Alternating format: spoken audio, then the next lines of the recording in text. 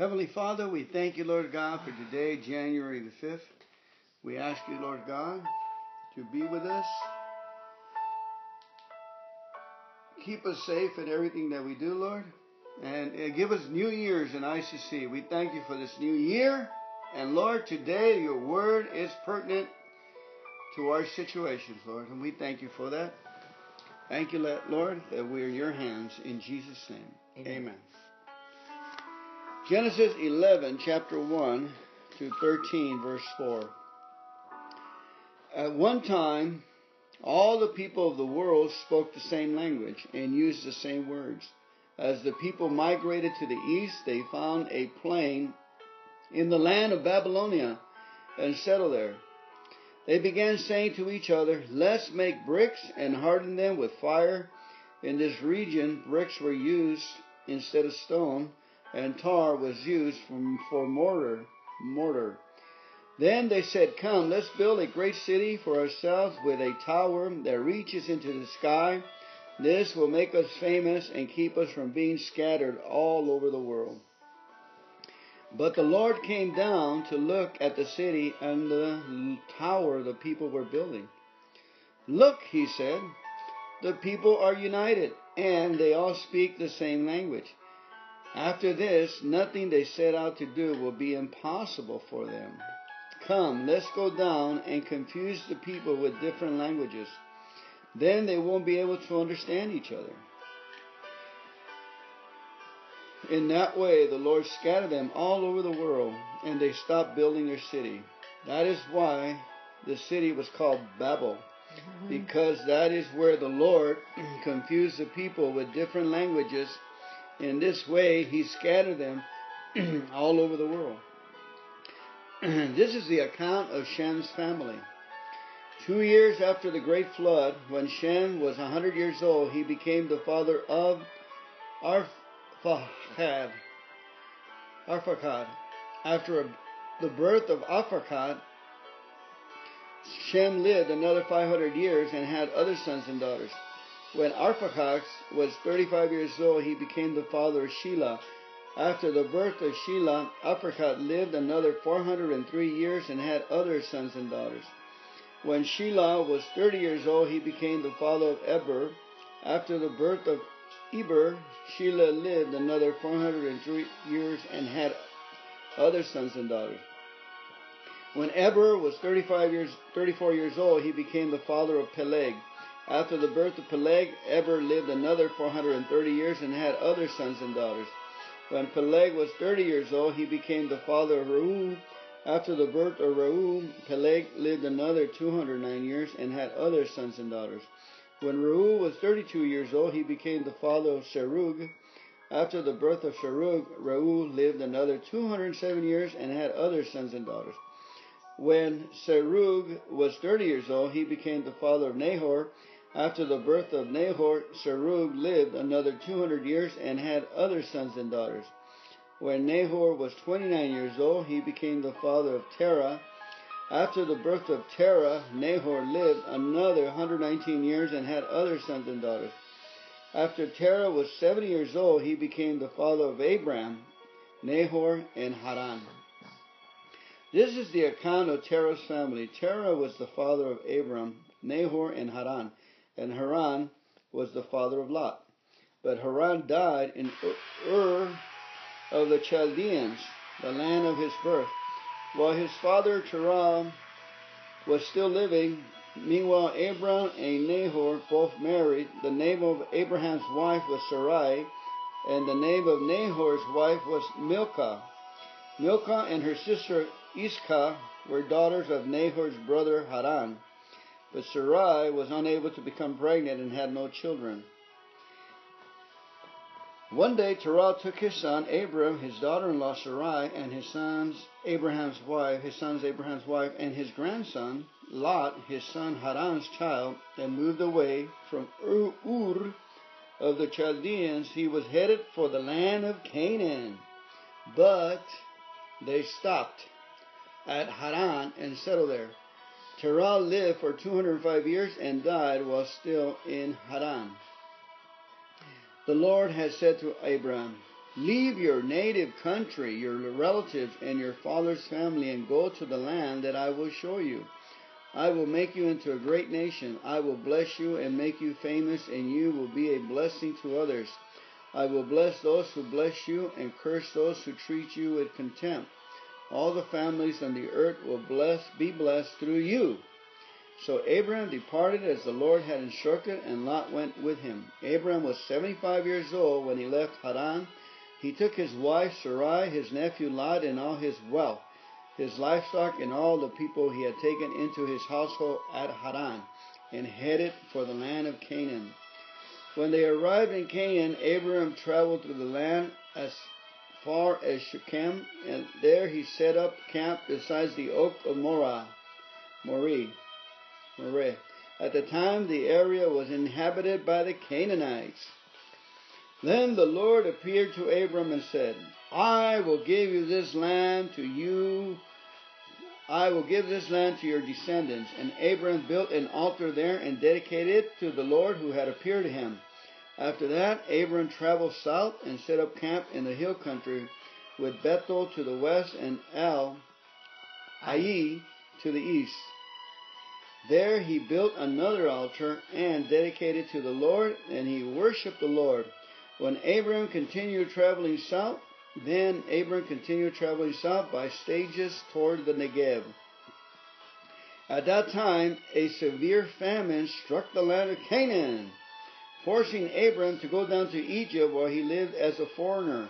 As he was approaching the border of Egypt, Abram said to his wife Sarai, Look, you are a very beautiful woman.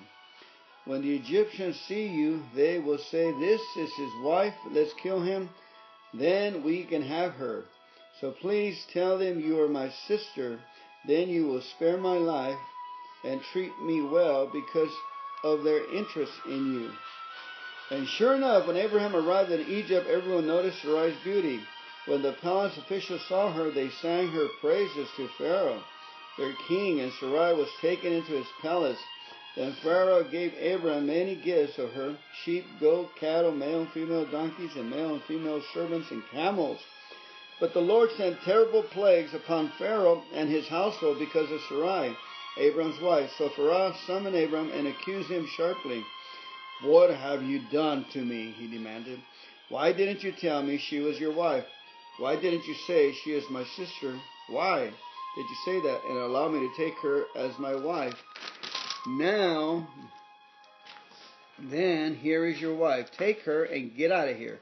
Pharaoh ordered some of his men to escort them, and he sent Abram out of the country along with his wife and all his possessions.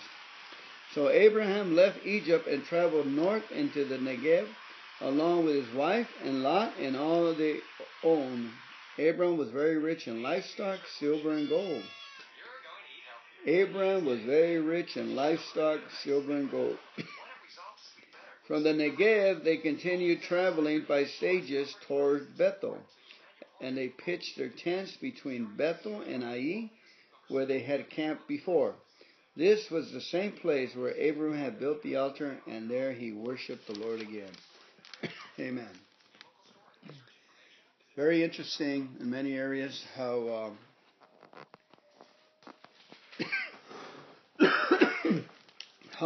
Terah, Father Abraham's dad, he heard the same vision. God had to tell him the same vision. You know, you meet so many people that God has spoken to, and they had not accomplished what God has told them. So probably God will get His will accomplished. Yes. But man, he talks to people. Like He talked to me and told me to move to Glendora. I heard a voice when I was speaking in tongues tell me, I want you to move to Glendora and sponsor, and recruit real estate agents. That's what I heard. I'd done the part of successfully, and I did become a real estate agent twice or 2 or 3 times here in Glendora, but it didn't take off like I would thought. But how I know it was His will? Because there was provisions when I got here. When I got here, I didn't have a nickel, but frozen butter. Wow.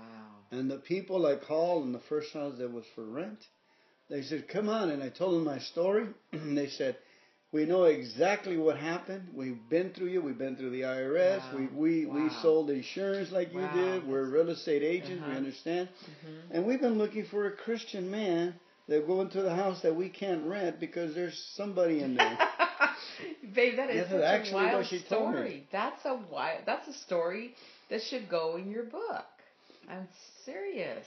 And the lady was just amazed how her prayers were being answered, and I was amazed how my prayers were being answered. Yeah. And then the butter that I had taken from the apartment from my refrigerator was on a glass case, one of the old-fashioned ones, and it was summertime, and it was right on top of my clothes in the back of the pickup truck, and the sun was shining on it. It was out there, and then when I went over there, I took it out. It was still cold, and I put it in the refrigerator.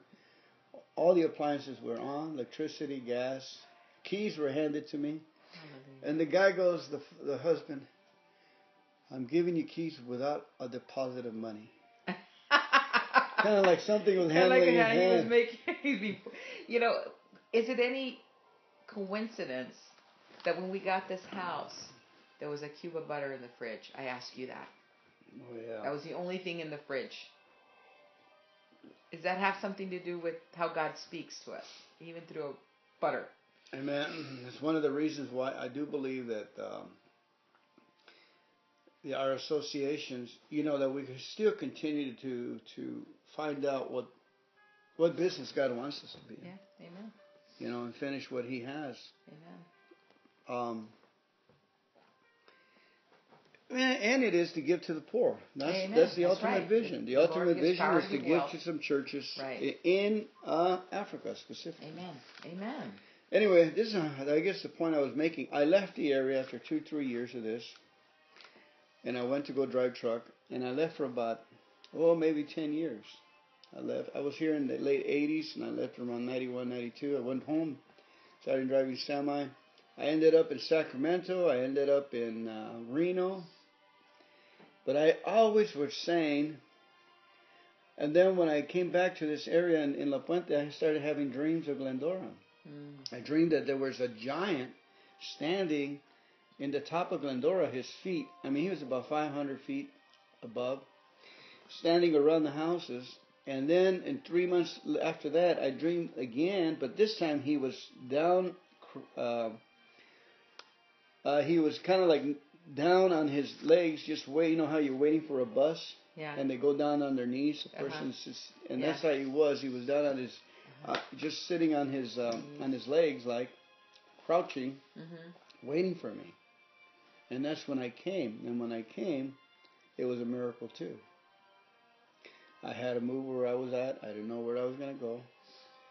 I was working, and I had left a phone number here 3 months before, and they were in Europe, and then the people finally called me, and they said, "Hey," they said, "Look, the phone call was about 2-3 months old," and they said, "We got a room for you." Exactly when I was putting stuff in the car. I guess the point I'm trying to make is the actions as we pack and we're going somewhere.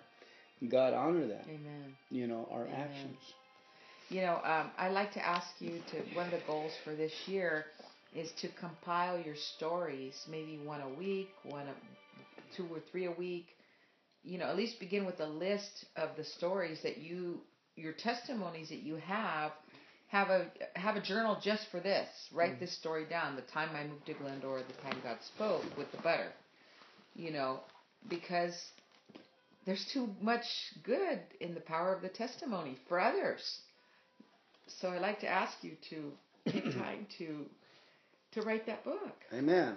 So be it. And, I have it in my heart. And there's, maybe the book we're supposed to be handing out is your book to people. Wow. Just like Fern and the Halversons that had their book. Mm-hmm. That, those little incidences that took place, the incident is how we got this house. The incident when we were stepping on the checkbook in San Diego. The tire incident. There is so many incidents. I think it's going to be an awesome book. Amen. And also, it's interesting that the beginning of the chapter opens up when they said, they began saying to each other, let's make bricks and harden them with fire in the regions. Okay, then they said, come, let's build a great city for ourselves. Okay, with the tower that reaches into the sky. This will make us famous and keep us from being scattered. Interesting how God, took that and did the opposite of what they were doing. Because it was real, to me, what I got from this is I, me, ourselves, no God. No God. And because over here, so he says, this will make us famous. But when you get over here to the Lord speaking to Abraham in chapter 12, it says, the Lord had said to Abram, leave your native country and your relatives and your father's family and go to the land I will show you. I will make you famous. I will make you a great nation. I will bless you and make you famous. So Amen. My point is, when you have the Lord in the midst of your plans, or you are obedient to what He's telling you to do, He's going to bless you. He's going to make you famous. And that was a good, I saw that from there to there, these people wanted to be famous on their own without the Lord. So the Lord took care of it. Yeah, you speak different languages, you'd be scattered into that. The Lord will not have, self-effort be, part of the mix. Amen. Well, praise God. After the great flood, everything's so well documented that they're starting to live less and less years as time goes by. And everybody had something around the age of 30, Yeah. So amazing how many years. Beautiful number that God loves. And I remember God the Lord told me His will is for us to be fortunate. He makes us fortunate. Amen. Now, maybe we are already fortunate. Actually, all we have to do is believe it. And Abraham was very rich in livestock. Silver and gold. Silver and gold. Very rich. And, you wouldn't think he's traveling around. You wouldn't think he'd be reading. It doesn't say anything how he picked up his resources. Right. But, they must have good real estate and good business savvy. And all these things were passed down from their grandparents over and over again, so heirlooms. Yeah, one thing that was, two times over here in, here we go, in number 12:7, it says, then the Lord appeared to Abraham and said, I will give you this land to your descendants. And Abram built an altar there, and he dedicated it to the Lord who had appeared to him. After that, Abram traveled south and set up camp in the hill country, with Bethel to the west and Ai to the east. There he built another altar and dedicated to the Lord. He worshipped the Lord. Then Abram continued traveling south. So to me, it's like he's got it right. He's dedicated this altar to the Lord, and he's in worship over the Lord. Wherever he's going, he's building the altar for the Lord and dedicating it to the Lord. So, you think that has something to do with how blessed he is?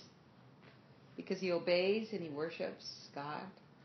Amen. And Abraham built the altar, and there he worshipped the Lord again. Right. And this is nothing to do with the Ten Commandments. Nothing to do with, he's just by a faith person right here. He's believing by faith. Well, okay, God told me to do this. He said he's going to do this, so he's off on his own to do it. It's that simple for him. It's more like he stopped to thank God for all the blessings he was receiving. Amen. In his hand and everything. Amen. Yes, Lord. And he knew who he was. And out of fear, too. You have this God speaking to you in whatever manner and says, wow, you're awestruck, and the wisdom given to him too, All right, Matthew chapter 5, verse 126. It says, one day as he saw the crowds gathering, Jesus went up on the mountainside and sat down, and his disciples gathered around him, and he began to teach them. God blesses those who are poor and realize their need for him, for the kingdom of heaven is theirs. God blesses those who mourn, for they will be comforted. God blesses those who are humble, for they will inherit the whole earth. God blesses those who hunger and thirst for justice, for they will be satisfied. God blesses those who are merciful, for they will be shown mercy. God blesses those whose hearts are pure, for they will see God. God blesses those who work for peace, for they will be called the children of God. God blesses those who are persecuted for doing right, for the kingdom of heaven is theirs. God blesses you when people mock you and persecute you and lie about you. Wow, I haven't seen that. And say all sorts of evil things against you because you're my followers. Be happy about it. Be very glad, for great reward awaits you in heaven. And remember, the ancient prophets were persecuted in the same way. You are the salt of the earth, but what good is salt if it's lost its flavor? Can you make it salty again? It will be thrown out and trampled underfoot as worthless. You are the light of the world, the city on a hilltop that cannot be hidden. No one lights a lamp and then puts it under a basket. Instead, a lamp is placed on a stand where it gives light to everyone in the house. In the same way, let your good deeds shine out for all to see, so that everyone will praise your heavenly Father. Don't misunderstand why I've come. I did not come to abolish the law of Moses or the writings of the prophets. No, I came to accomplish their purpose. I tell you the truth, until heaven and earth disappear, not even the smallest detail of God's law will disappear until its purpose is achieved. So if you ignore the least commandment and teach others to do the same, you will be called the least in the kingdom of heaven. But anyone who obeys God's laws and teaches them will be called great in the kingdom of heaven. But I warn you, unless your righteousness is better than the righteousness of the teachers of religious law and the Pharisees, you will never enter the kingdom of heaven. You have heard that our ancestors were told, you must not murder. If you commit murder, you are subject to judgment. But I say, if you're even angry with someone, you are subject to judgment. If you call someone an idiot, you are in danger of being brought before the court. And if you curse someone, you are in danger of the fires of hell. So if you're persecuting a sacrifice, if you're presenting a sacrifice at the altar in the temple and you suddenly remember that someone has something against you, leave your sacrifice there at the altar. Go and be reconciled to that person, then come and offer your sacrifice to God. When you're on the way to court with your adversary, settle your differences quickly, otherwise your accuser may hand you over to the judge, who will hand you over to an officer, and you will be thrown into prison. And if that happens, you surely won't be free again until you've paid the last penny. Wow. Praise God. Anything? Well, let's pray. Heavenly Father, Holy Spirit, Father God, we ask, Lord God, to bring to our minds, Lord God, what you want us to hear. What do you want us to teach us? What we need to learn? What do we have as manna for today, Lord God, to clean our thoughts and our hearts so we can be of light shining in the sky to others, Lord God. Make us that light, Lord God, and teach us, Lord God, to judge ourselves, Lord, to come to the heavenly court and say, I did it, I messed up, Lord, I need to make amends, Lord, need to set things right, Lord. Give me the strength and the power and the wisdom to do this, Lord, we pray in Jesus' name. Amen. Amen. See, but over here, 25, when you are on the way to court with the adversary, settle your differences quickly. Otherwise, your accuser may hand over to the judge, who will hand you over to the officer, and you will be thrown into prison. And if that happens, you surely won't be free again. I had that vision that Jesus was looking inside AA through the 12 steps and 12 traditions of principles in our thing, and he was looking at people that were talking to others and were not serious about the program. And he was telling an officer that was standing to him, he was pointing out people in the seating arrangement, he was pointing at him while the officer had a pen and pencil in the pad and was taking names. And Jesus was going like this. He was sitting on a stool. The officer was standing, and Jesus had his white and red thing, and he was going like this, and the officer was writing exactly what it says. He was writing down. And that's the time I was going to take you and your sister to the Los Amigos, and I had the dream the night before. So when I got up and spoke, I told everybody, here Jesus is watching us, see what our conduct is. Okay, that's just very basic. Comes to the point that you humble yourself. You said I was wrong, and you start cleansing the cleansing effect of the AA program, which the principles is, which is extremely. Yeah. In the beginning, I noticed that there's 2 ways that you get. It says in number 1, God blesses those who are poor and realize their need for Him, for the kingdom of heaven is theirs. And then if you go down to the last one, and it says, God blesses those who are persecuted for doing right.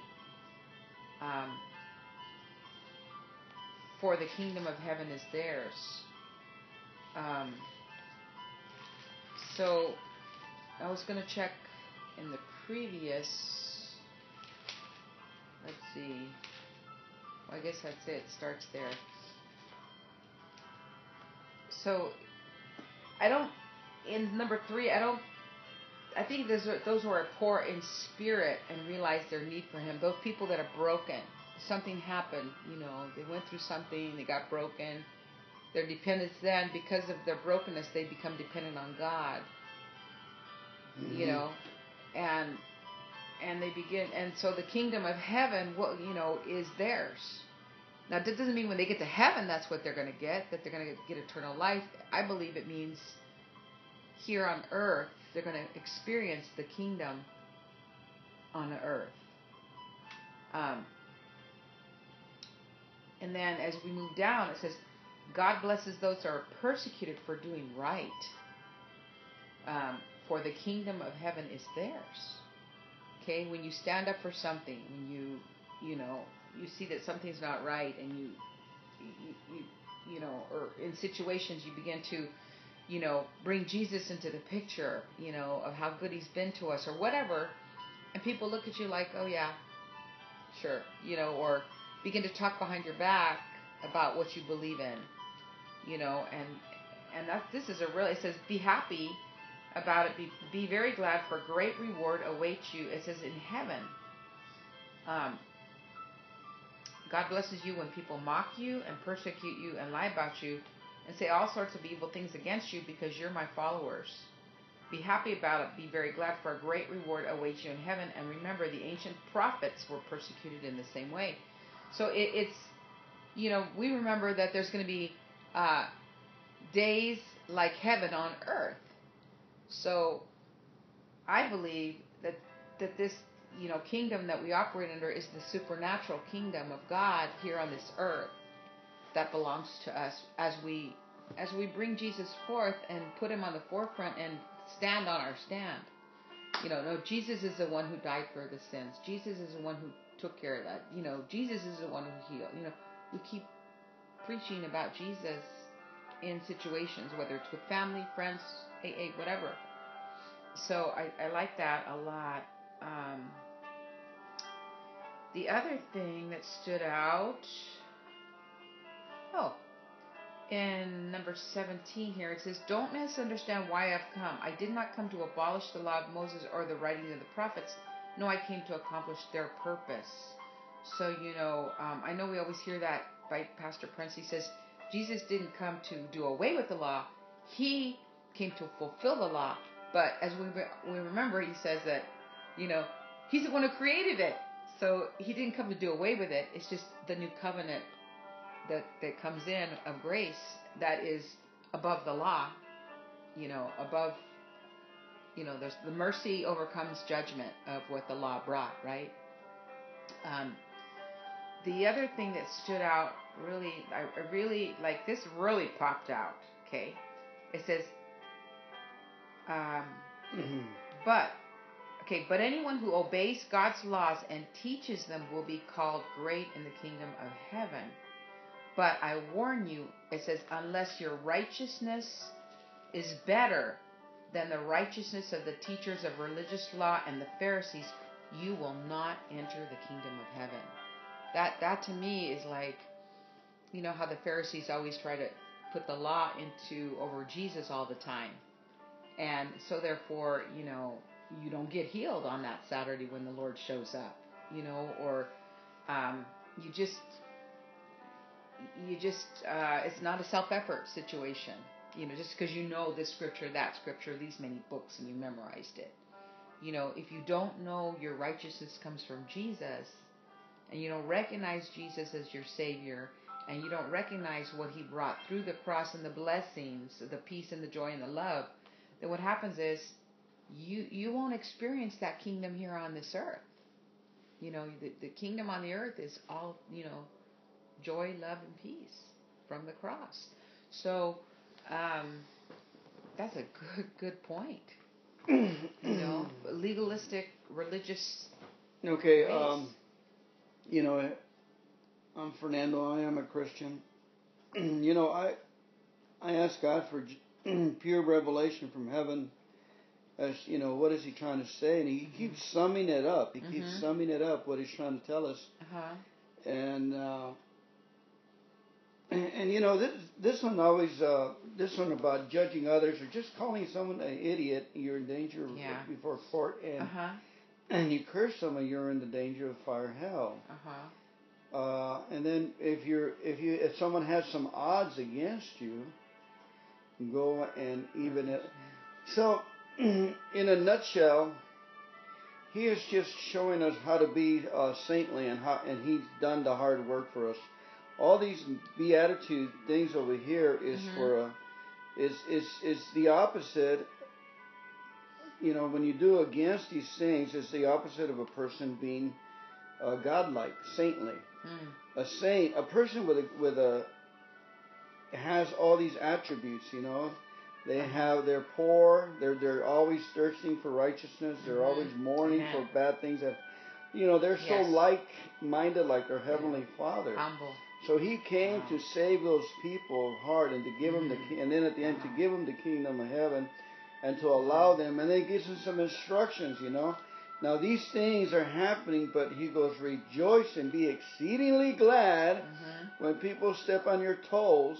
And then He tells them, He says, compares it to salt, and then He compares it to a lamp. Yes. You see? Yes. If you're downtrodden, why don't lose your salt, don't lose your light because of these situations. Beautiful. You know, the power, He says, be glad because, be happy about it.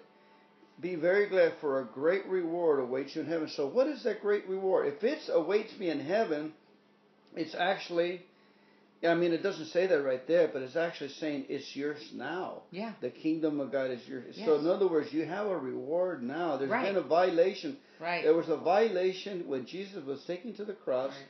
There was a violation and a vacuum in creation that required a payment for taking a deity's life, a sinless life.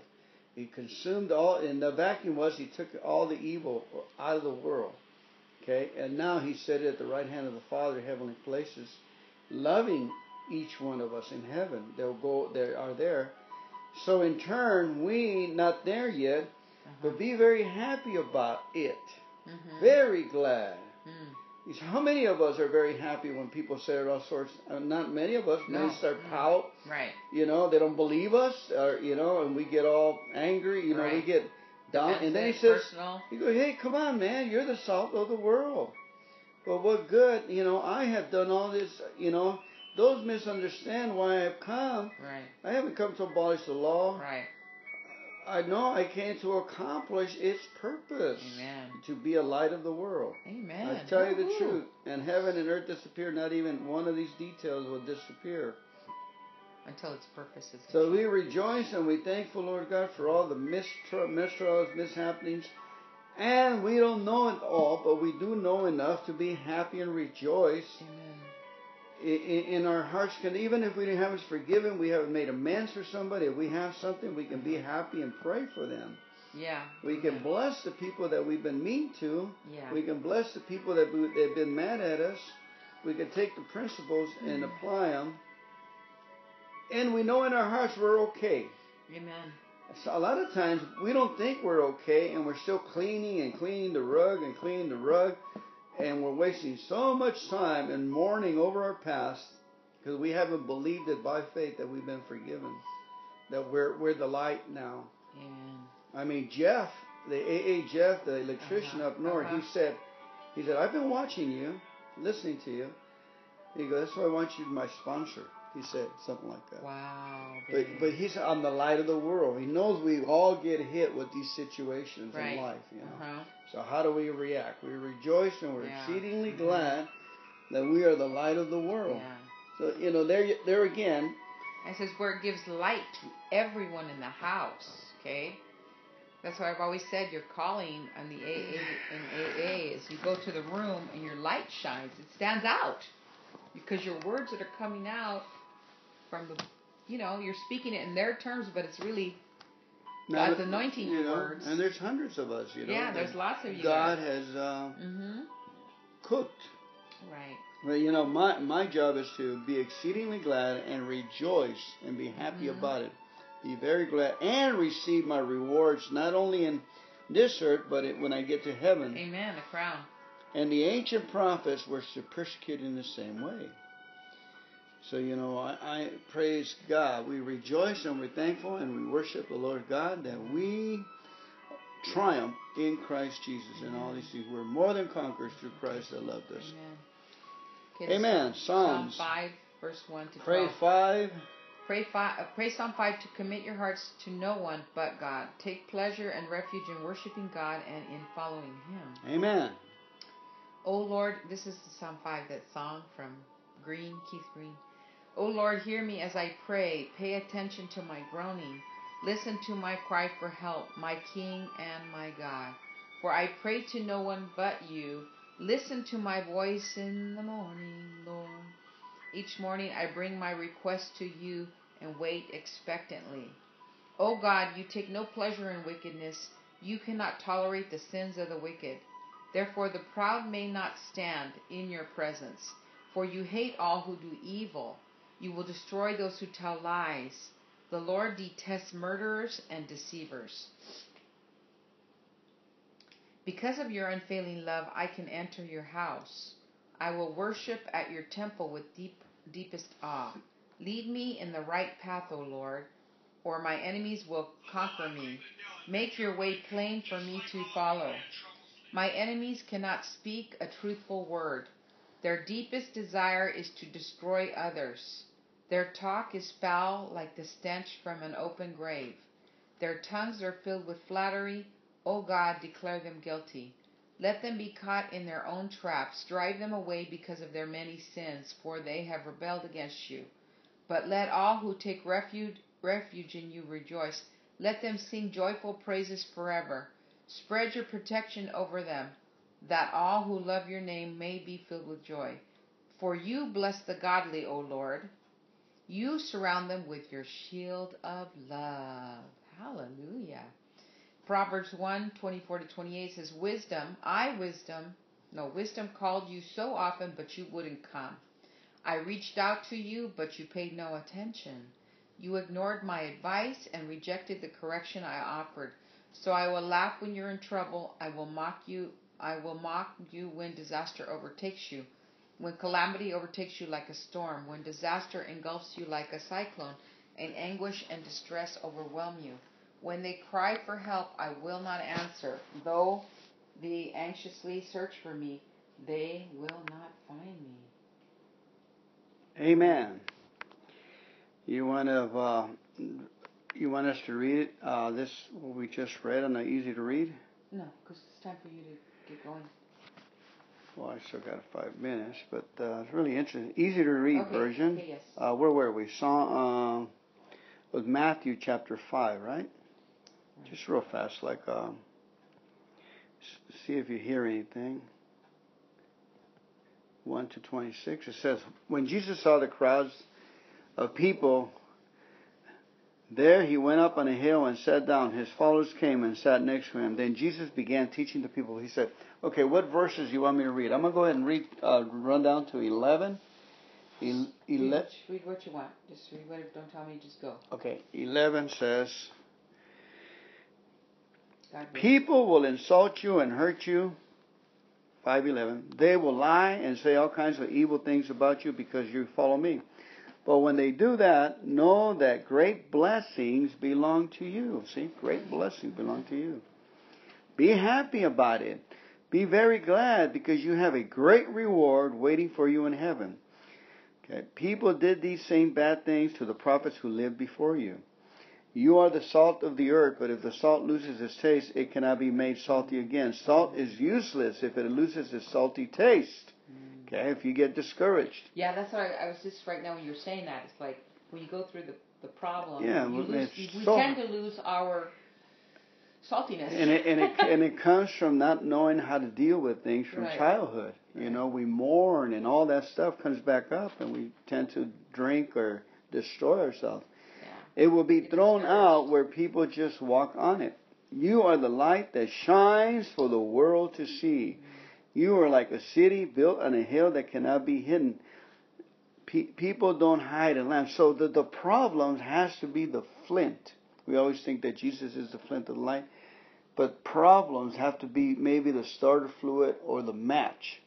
Okay, to get us to praising God and so forth. Okay, because they're the activators. We righteous indignation, and we start praising and thanking the Lord God for great things. People don't hide a lamp under a bowl. They put it on the lampstand. Then the light shines for everyone in the house.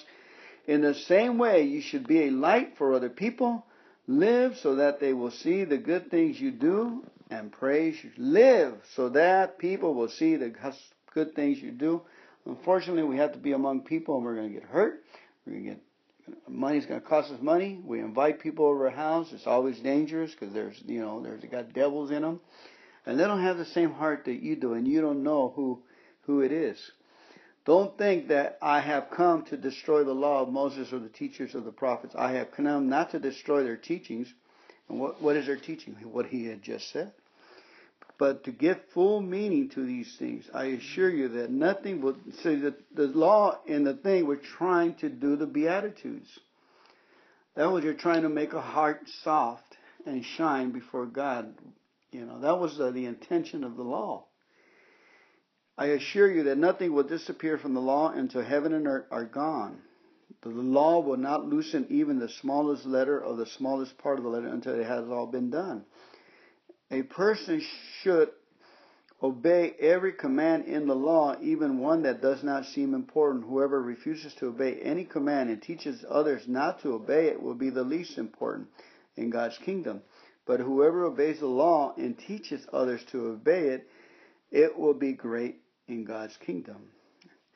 See, people have taken out of context there. The fruit of the law is the Beatitudes. Okay? You see, and then they humbleness. Yeah, that was the fruit of the law. But whoever obeys the law and teaches others to obey, it will be great in God's kingdom. Peacefulness, humbleness. I tell you that you must do better than the teachers of the law and the Pharisees. Okay, this is better.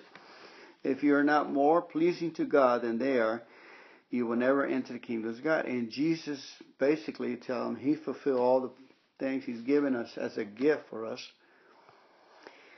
You have heard, now he goes again, you have heard that it was, if you in your own will, you don't use these humbleness or rejoicing as a tool, then you have heard that it was said to you, to people long ago, you must not murder anyone, you must not commit murder, or you will be judged. But I tell you, don't be angry with anyone. If you are angry with others, you will be judged. And if you insult someone, you will be judged by the high court. And if you call someone a fool, you'll be in danger of fire of hell. That is so tender, so fragile. So what if you're offering your gift at the altar and you remember the Holy Spirit brings into your remembrance? Remember, the Holy Spirit or a habit of worry. You've got to differ from the two. A lot of people, a habit of worrying, it says, well, I got this, and God already forgave you and dealt with it. You have to figure out who's talking. I have to figure out is it me or is it the Holy Spirit that's bringing it up? Leave your and go peace. Leave your gift and then go make peace with that person. Then come and offer your gift. If anyone wants to take you to court, make friends with them quickly. Now this is for Jeff. Try to do that before you get to the court. If you don't, they might hand over you to the judge, and the judge will hand over you to a guard. You will throw you into jail. I assure you that you will not leave there until you have paid everything you owe. We have to pray for the kid that's against my friend Jeff, that he will, and he's avoiding the police. When is it? I don't know. They're looking for him for a final thing, and they can't get a hold of him. So it's good. He's already doing that. You have heard that it was said, you must not commit adultery, but I tell you that if a man looks to a woman and wants to sin sexually with her, he has already committed that sin when we're done. You're done. Paid the last penny is done. Huh? We're done. Oh. Paid the last penny. Well, one point I wanted that came up in my right now, as we were talking about fulfilling the law and Jesus, and there's a scripture I thought that talks about the nailing of the handwriting to the cross. Somewhere. I got to find it. So, Jesus came to fulfill those laws. He created them, but he came to fulfill them because now we got a new covenant. So, I guess I'm trying to explain this, but I don't know if I'm explaining it properly, that now the law that was in place has been replaced by Jesus himself. And he has, there's forgiveness, not judgment, mercy. Amen. Okay, thank you, Heavenly Father. We love you and we praise you in Jesus' name. Amen.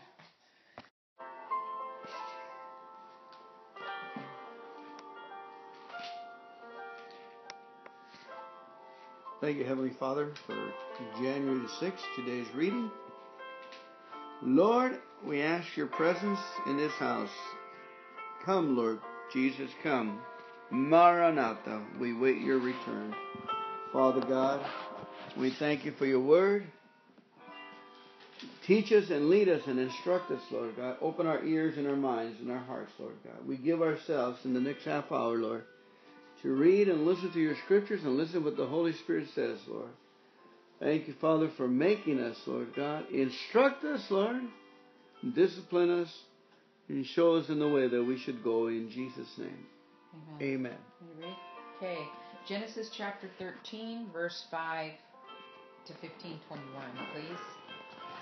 Lot, who was traveling with Abram, had also become very wealthy with flocks of sheep and goats, herds of cattle, and many tents. But the land could not support both Abram and Lot with all their flocks and herds living so close together. So disputes broke out between the herdsmen of Abram and Lot. At that time, Canaanites and Perizzites were also living in the land.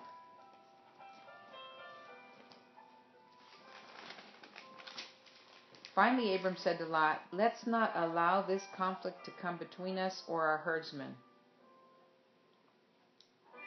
After all, we are close relatives. The whole countryside is open to you. Take your choice of any section of land you want, and we will separate. If you want the land to the left, then I'll take the land on the right. If you prefer the land on the right, then I'll go to the left." Lot took a long look at the fertile plains of the Jordan Valley in the direction of Zoar. The whole area was well watered everywhere, like the garden of the Lord or the beautiful land of Egypt.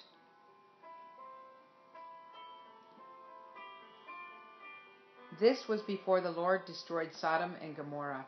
Lot chose for himself the whole Jordan Valley to the east of them.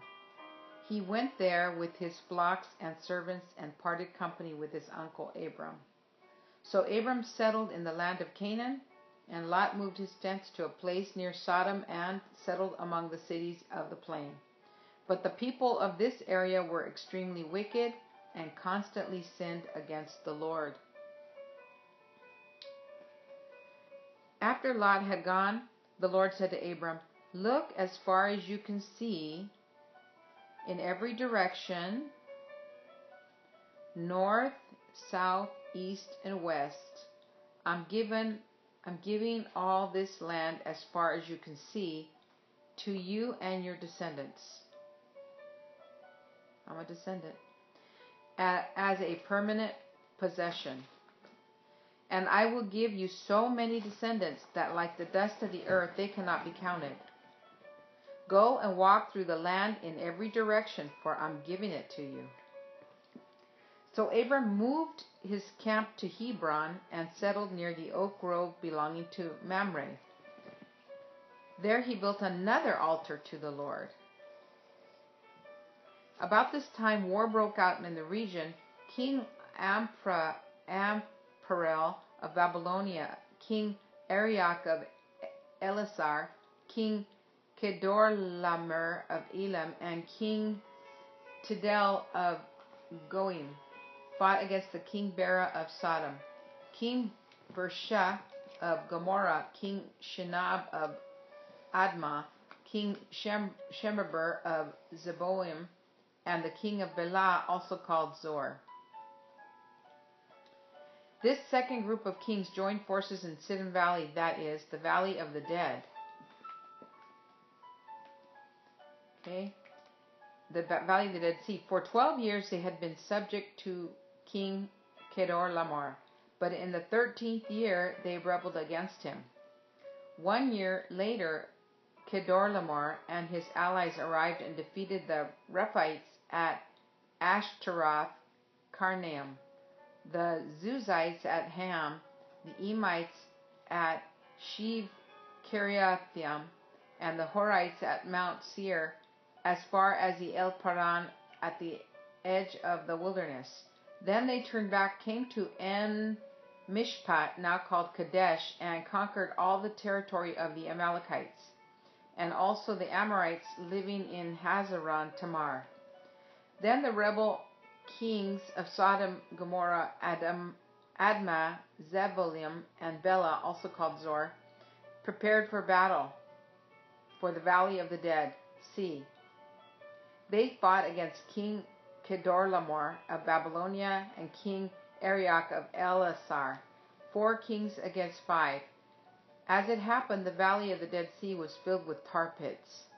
And as the army of the kings of Sodom and Gomorrah fled, some fell into the tar pits, while the rest escaped into the mountains. The victorious invaders then plundered Sodom and Gomorrah.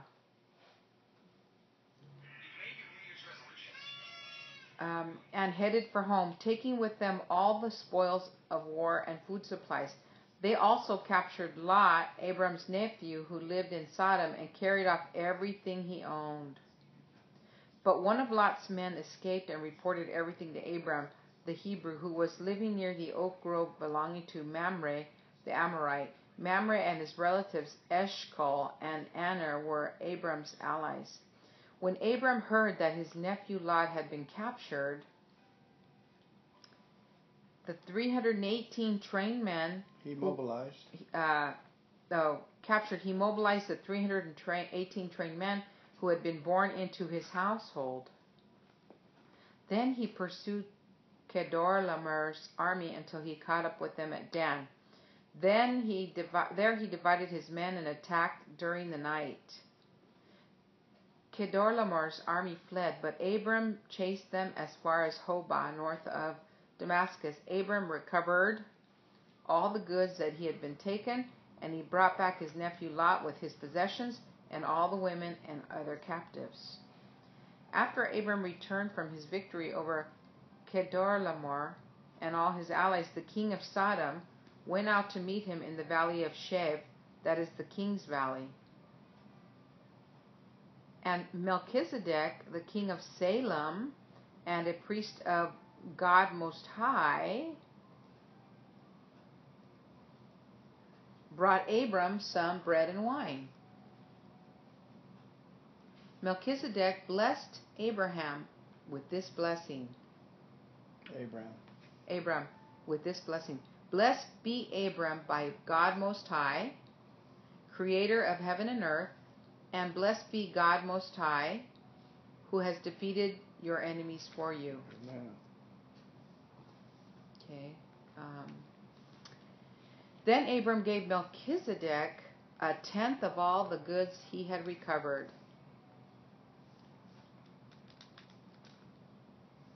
The king of Sodom said to Abraham, "Give back my people who were captured, but you may keep for yourself all the goods you have recovered." Abraham replied to the king of Sodom, "I solemnly swear to the Lord God Most High, creator of heaven and earth, that I will not take so much as a single thread or sandal thong from what belongs to you. Otherwise you might say, I am the one who made Abram rich. I will accept only what my young warriors have already eaten, and I request that you give a fair share of the goods to my allies, Aner, Eshcol, and Mamre." Sometime later the Lord spoke to Abram in a vision and said to him, "Do not be afraid, Abram, for I will protect you, and your reward will be great." But Abram replied, "O sovereign Lord, what good are all your blessings when I don't even have a son? Since you've given me no children, Eliezer of Damascus, a servant in my household, will inherit all my wealth. You have given me no descendants of my own, so one of my servants will be my heir." Then the Lord said to him, "No, your servant will not be your heir, for you will have a son of your own who will be your heir." Then the Lord took Abram outside and said to him, "Look up into the sky and count the stars. If you can count, that's how many descendants you'll have." And Abram believed the Lord, and the Lord counted him as righteous because of his faith. Then the Lord told him, "I'm the Lord who brought you out of Ur of the Chaldeans to give you this land as your possession." But Abram replied, "O sovereign Lord, how can I be sure that I will actually possess it?" The Lord told him, "Bring me a 3-year-old heifer, and a 3-year-old female goat, a 3-year-old ram, and a turtle dove, and a young pigeon." So Abram presented all these to him and killed them. Then he cut each animal down in the middle and laid the halves side by side. He did not, however, cut the birds in half. Some vultures swooped down to eat the carcasses, but Abram chased them away. As the sun was going down, Abram fell into a deep sleep, and a terrifying darkness came down over him. Then the Lord said to Abram, "You can be sure that your descendants will be strangers in a foreign land, where they will be oppressed as slaves for over 400 years. But I will punish the nation that enslaves them, and in the end they will come away with great wealth. As for you, you will die in peace and be buried at a ripe old age. After 4 generations, your descendants will return here to this land, for the sins of the Amorites do not yet warrant their destruction." After the sun went down and darkness fell, Abram saw a smoking firepot and a flaming torch pass between the halves of the carcasses. So the Lord made a covenant with Abraham that day and said, "I have given this land to your descendants all the way from the border of Egypt to the great Euphrates River.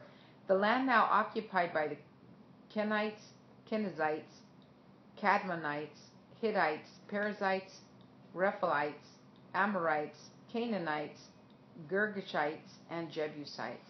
Amen. Thank you, Hannah. Matthew 5:27-48. "You have heard the commandment that says you must not commit adultery, but I, Jesus, say, anyone who even looks at a woman with lust has already committed adultery with her in his heart. So if your eye, even your good eye, causes you to lust, gouge it out and throw it away. It is better for you to lose one part of your body than for your whole body to be thrown into hell. And if your hand, even your strongest hand, causes you to sin, cut it off and throw it away. For it is better for you to lose one part of your body than for your whole body to be thrown into hell. You have heard the law that says a man can divorce his wife by merely giving her a written notice of divorce. But I say that a man who divorces his wife, unless she has been unfaithful, causes her to commit adultery, and anyone who marries a divorced woman also commits adultery. You have also heard that our ancestors were told, you must not break your vows, you must carry out the vows you made to the Lord. But I say, do not make any vows. Do not say by heaven, because heaven is God's throne. And do not say by the earth, because the earth is his footstool. And do not say by Jerusalem, for Jerusalem is the city of the great king. Do not even say by my head, for you cannot turn one hair white or black. Just say a simple yes, I will, or no, I won't. Anything beyond this is from the evil one. You have heard the law that says the punishment must match the injury, an eye for an eye and a tooth for a tooth. But I say, do not resist an evil person. If someone slaps you on the right cheek, offer the other cheek also. If you are sued in court and your shirt is taken from you, give your coat too. If a soldier demands that you carry his gear for a mile, carry it 2 miles. Give to those who ask, and don't turn away from those who want to borrow. Give to those who ask, and don't turn away from those who want to borrow. You have heard the law that says, love your neighbor and hate your enemy. But I say, love your enemies. Pray for those who persecute you. In that way you will be acting as true children of your Father in heaven. For he gives his sunlight to both the evil and the good, and he sends rain on the just and on the unjust alike. If you love only those who love you, what reward is there for that? Even corrupt tax collectors do that much. If you are kind only to your friends, how are you different from anyone else? Even pagans do that. But you are to be perfect, even as your Father in heaven is perfect. Praying the Psalms. Pray through the Psalms. Psalm 6 for whatever hardships you are facing today. Rest your anxious heart in God's love and rescue. Psalm 6, 1 through 10. O Lord, do not rebuke me in your anger or discipline me in your rage. Have compassion on me, Lord, for I am weak. Heal me, Lord, for my bones are in agony. I am sick at heart. How long, O Lord, until you restore me? Return, O Lord, and rescue me. Save me because of your unfailing love. For the dead do not remember you. Who can praise you from the grave? I am worn out from sobbing all night. I flood my bed with weeping, drenching it with my tears. My vision is blurred, my grief, my eyes are worn out because of all my enemies. Go away, all you who do evil. For the Lord has heard my weeping. The Lord has heard my plea. The Lord will answer my prayer. May all my enemies be disgraced and terrified. May they suddenly turn back in shame. Proverbs 1, 29-33. For they hated knowledge and chose not to fear the Lord. They rejected my wisdom advice and paid no attention when I corrected them. Therefore they must eat the bitter fruit of living their own way, choking on their own schemes. For simpletons turn away from me to death. Fools are destroyed by their own complacency. But all who listen to me will live in peace, untroubled by fear or harm. I'm going to read the today's study. Jesus connected adultery with lust and divorce because committing adultery was the sin that the Jewish people would pay attention to. Lust and divorce, on the other hand, had both become acceptable sins for the people. Lust and divorce weren't technically adultery in their minds, but Jesus wanted them to avoid these sins as tenaciously as they avoided outright adultery. God intends marriage to be a lifetime commitment, Genesis 2:24. And the Mosaic law and sex with anyone other than a spouse was wrong, Exodus 20:14. The people of Jesus' day had reduced marriage to a legal contract, and adultery to them was first and foremost an action. They did not see marriage or sex as spiritual matters. But Jesus was making them spiritual again. If you find you are imagining divorce or adultery for you, look into your heart. What has your heart been dwelling on? Are your thoughts and actions nurturing your marriage, or are they tearing it apart? Consider confessing your heart's desires to a trusted friend who can encourage you in faithfulness. Amen.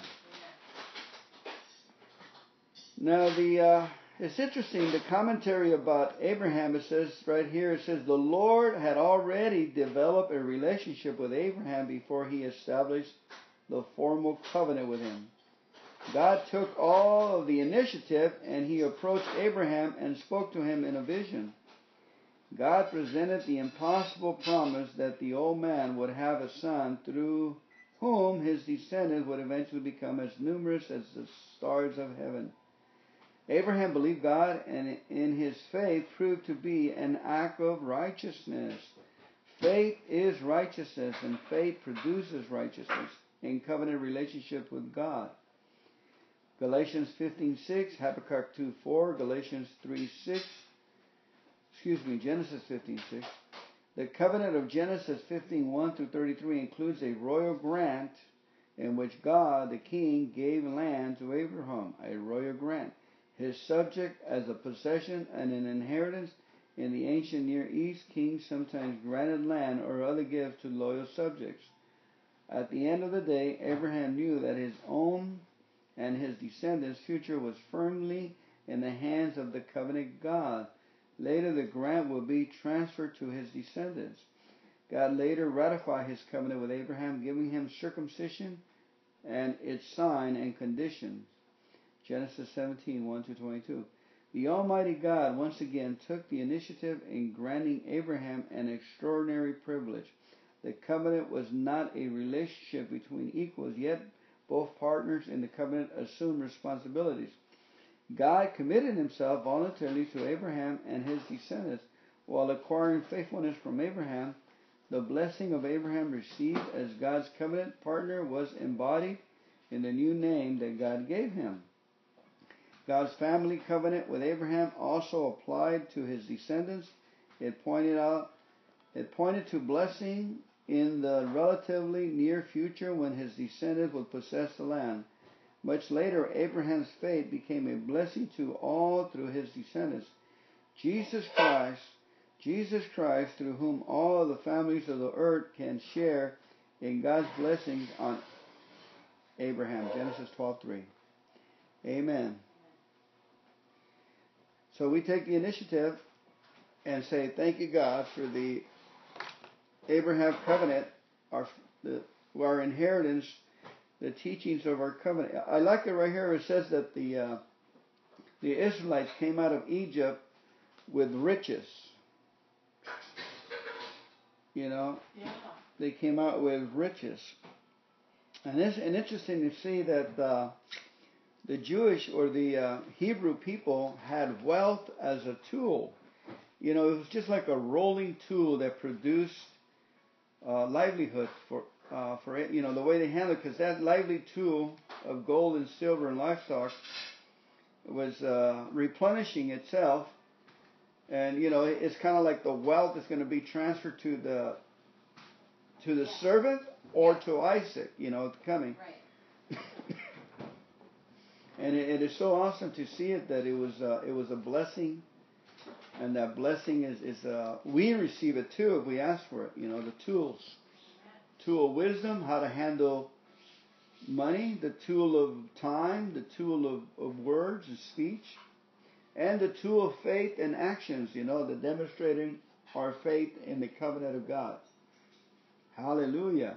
Praise Jesus. Yeah, I guess the point, I like the way he told Abraham, do not fear. Okay, put that one down. Hold on, I'm trying to find it. I like the flow as I go. He said, okay, this is an awesome promise. It says, he spoke to him in a vision. Do not be afraid, Abram, for I will protect you, and your reward will be great. Yeah, I'm recording it now. I like that because sometimes God is taking you to a place that you don't know where you're going. And there's a little fear that starts to want to set in. But there's a reward by the obedience and the covering and the protection of God. It's just a wonderful, you know, wonderful promise. But again, I like the way he gave Abraham later in the chapter. I think it is. He gave Abraham insight as to what was going to happen. Even though Abraham saw that he didn't have any descendants, he reassured him that that's how it was going to be. And over here it says in number 12, I think it's 15:12, that Abraham fell into a deep sleep and terrifying darkness came over him. And the Lord gave him insight. So he must have had a dream. And the Lord said to Abraham, you can be sure that your descendants will be strangers in a foreign land where they will be oppressed as slaves for 400 years. But God gave him insight as to what he was going to do, punish the nation that enslaves them. But in the end, they're going to come away with great wealth. So it's... those are in the dreams. It's just a great way to recall your dreams, that God speaks to us in the dreams. You might have a situation. Do not be afraid. And God will give you insight as to what he's going to do. So we must remember that God speaks to us in the deep sleep of the night. It's beautiful. That was what the Holy Spirit gave me, babe. Amen. Okay, we thank you, Father. This is a great session. We thank you that we've read your word today, Lord, giving you the best part of our day. And we ask you to bless our day, Lord. Bless the word. Seal the word in our heart, Lord. Father, we just thank you for the promises that are in you. Yes and amen. Father, we thank you that you're a great God. You're a mighty God. We thank you for the JCPenney $525 for the mattresses, Lord. Hallelujah. Woo-hoo! Father in heaven, thank you, Lord God, for creating us, Lord, in your image, in the image of your Son, Jesus Christ of Nazareth. We thank you, Lord, that you've given us, you created us for a time such as this, Lord, to carry your message to the nations, to the ones surrounded by us, Lord. Lord, we thank you for your word. You strengthen us through your word, and you help us, Lord God, to do your work, Lord. Thank you for your help. Please help us, Lord, to learn. Please help us to open our eyes and our ears to hear what the Holy Spirit is saying through your holy word. We lift up your word, Lord, in expectancy, Lord God, that you will deliver us and keep us safe in your word and strengthen us. Lord, Jesus is our wisdom, Jesus is our strength, and Jesus is our love, Lord. We thank you for this commission. In Jesus' name. Amen. January the 7th, correct? Yes. Okay. Would you like to start reading, or you want me to do it? I'll go ahead and read. Okay, it's Genesis chapter 16, verse 1 through 18, verse 15. Now Sarai, Abraham's wife, had not been able to bear children for him, but she had an Egyptian servant named Hagar. So Sarai said to Abram, "The Lord has prevented me from having children. Go and sleep with my servant. Perhaps I can have children through her." And Abram agreed with Sarah's proposal. So Sarai, Abram's wife, took Hagar, the Egyptian servant, and gave her to Abram as a wife. This happened 10 years after Abram had settled in the land of Canaan. So Abram had sexual relations with Hagar, and she became pregnant. But when Hagar knew she was pregnant, she began to treat her mistress Sarai with contempt. Then Sarai said to Abram, "This is all your fault. I put my servant into your arms, but now that she's pregnant, she treats me with contempt. The Lord will show who's wrong, you or me." Abram replied, "Look, she's your servant, so deal with her as you see fit." Then Sarai treated Hagar so harshly that she finally ran away. The angel of the Lord found Hagar beside a spring of water in the wilderness along the road to Shur. The angel said to her, "Hagar, Sarai's servant, where have you come from and where are you going?" "I'm running away from my mistress Sarai," she replied. The angel of the Lord said to her, "Return to her mistress and submit to her authority." Then he added, I will give you more descendants than you can count.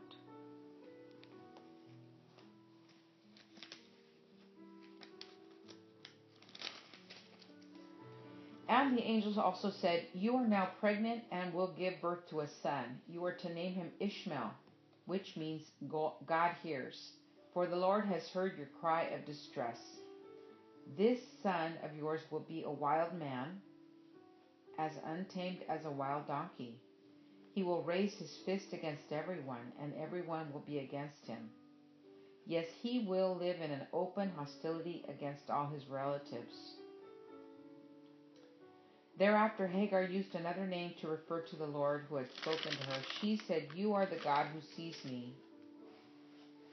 She also said, Have I truly seen the one who sees me? So that well was named Lahai Roi, which means well of the living one who sees me.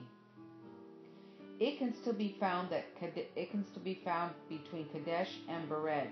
So Hagar gave Abram a son, and Abram named him Ishmael.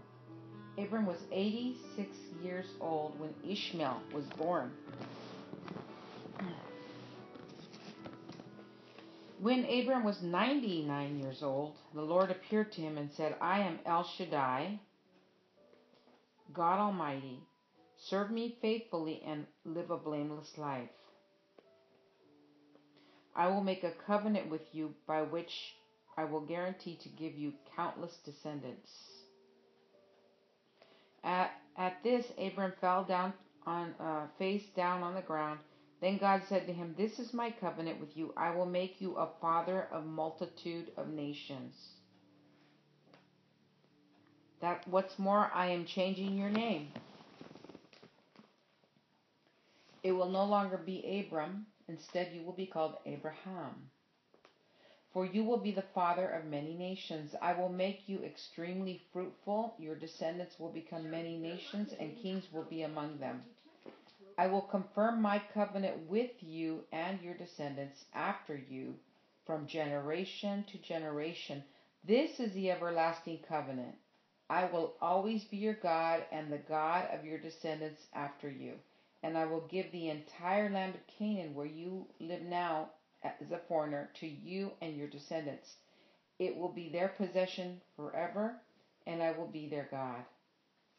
Then God said to Abraham, Your responsibility is to obey the terms of the covenant. You and all your descendants have this continual responsibility. This is the covenant that you and your descendants must keep. Each male among you must be circumcised. You must cut off the flesh of your foreskin as a sign of the covenant between me and you. From generation to generation, every male child must be circumcised on the 8th day after his birth. This applies not only to members of your family, but also to the servants born in your household, and the foreign-born servants whom you have purchased. All must be circumcised. Your bodies will bear the mark of my everlasting covenant. Any male who fails to be circumcised will be cut off from the covenant family for breaking the covenant. Then God said to Abraham, Regarding Sarai your wife, her name will no longer be Sarai. From now on, her name will be Sarah. And I will bless her and give you a son from her. Yes, I will bless her richly, and she will become the mother of many nations. Kings of nations will be among her descendants. Then Abraham bowed to the ground, but he laughed to himself in disbelief. How could I become a father at the age of 100? He thought, and how can Sarah have a baby when she's 90 years old? So Abram said to God, May Ishmael live under your special blessing. But God replied, No. Sarah, your wife, will give birth to a son for you. You will name him Isaac, and I will confirm my covenant with him and his descendants as an everlasting covenant. As for Ishmael, I will bless him also, just as you have asked. I will make him extremely fruitful and multiply his descendants. He will become a father of 12 princes, and I will make him a great nation, but my covenant will be confirmed with Isaac, who will be born to you and Sarah about this time next year." When God had finished speaking, he left Abraham. On the very day that Abraham took his son Ishmael and every male in the household, including those born there and those he had bought, then he circumcised them, cutting off their foreskins, just as God had told him. Abraham was 99 years old when he was circumcised, and Ishmael his son was 13. Both Abraham and his son Ishmael were circumcised on the same day, along with all the other men and boys of the household, whether they were born there or bought as servants. All were circumcised with him. The Lord appeared again to Abraham near the oak grove belonging to Mamre. One day Abraham was sitting at the entrance to his tent during the hottest part of the day. He looked up and noticed 3 men standing nearby. When he saw them, he ran to meet them and welcomed them, bowing low to the ground. "My Lord," he said, "if it pleases you, stop here for a while. Rest in the shade of this tree while water is brought to wash your feet. And since you honored your servant with this visit, let me prepare some food to refresh you before you continue on your journey." "All right," they said, do as you have said." So Abraham ran back to the tent and said to Sarah, "Hurry, get 3 large measures of your best flour, knead it into dough, and bake some bread." Then Abraham ran out to the herd and chose a tender calf and gave it to his servant, who quickly prepared it. When the food was ready, Abraham took some yogurt and milk and the roasted meat, and he served it to the men. As they ate, Abraham waited on them in the shade of the trees. "Where is Sarah, your wife?" the visitors asked. "She's inside the tent," Abraham replied. Then one of them said, "I will return to you about this time next year, and your wife Sarah will have a son." Sarah was listening to this conversation from the tent. Abraham and Sarah were both very old by this time, and Sarah was long past the age of having children. So she laughed silently to herself and said, "How could a worn-out woman like me enjoy such pleasure? Especially when my master, my husband, is also so old." Then the Lord said to Abraham, "Why did Sarah laugh? Why did she say, 'Can an old man like me have a baby?'" Woman like me have a baby. "Is anything too hard for the Lord? I will return about this time next year, and Sarah will have a son." Hallelujah. Praise God. Sarah was afraid, so she denied it, saying, "I didn't laugh." But the Lord said, "No, you did laugh." I just like that part. The Lord is, no. Let's see, in Genesis 16, 1 and 3, in today's study says, Sarai was following a common practice at that time when she gave Hagar to Abraham as a substitute wife. Abraham was also acting in line with the custom of the day. When we take over God's role, we don't give faith the chance to grow. Waiting on God can take a long time. In Abraham and Sarah's case, time was the greatest test of their faith and willingness to let God work in their lives on His schedule. Sometimes we too must simply wait. When we ask God for something and have to wait, we can be tempted to take matters into our own hands and interfere with God's purpose.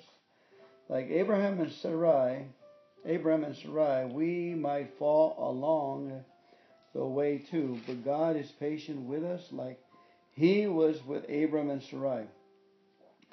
What situations have you been trying to take control of? How can you wait for God's timing?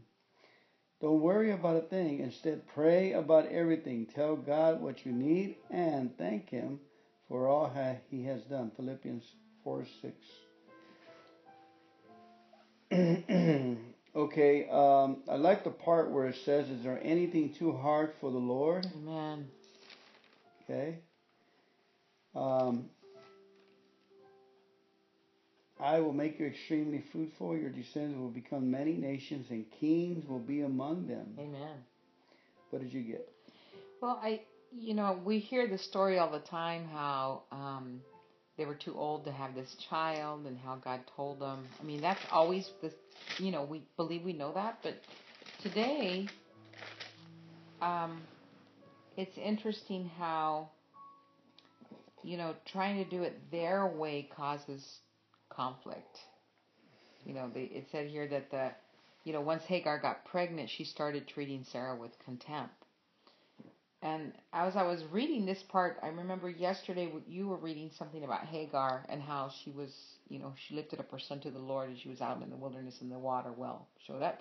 Well, here, after Sarah began to, harass her, I guess you want to say, she went out to the wilderness and she was by a spring of water, and that's when the angel of the Lord appeared to her. So I kind of found it interesting that I thought that only happened once when her and Ishmael were thrown out of the house. But it happened also here that she left and was by the water, and then the angel of the Lord appeared here. So it's going to be interesting when we get to that spot to read that.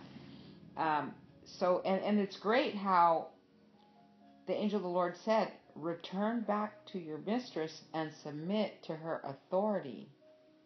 And then he promised to give her more descendants than she could count. Okay, but the kid was going to be unruly, hostile. It's interesting that all of that information is giving insight to her son is given to her beforehand. It's interesting. There's so many unruly rebel kids too today in the earth. Yeah. So I thought that was really that. I mean, that really I hadn't read that before. Let's see what else.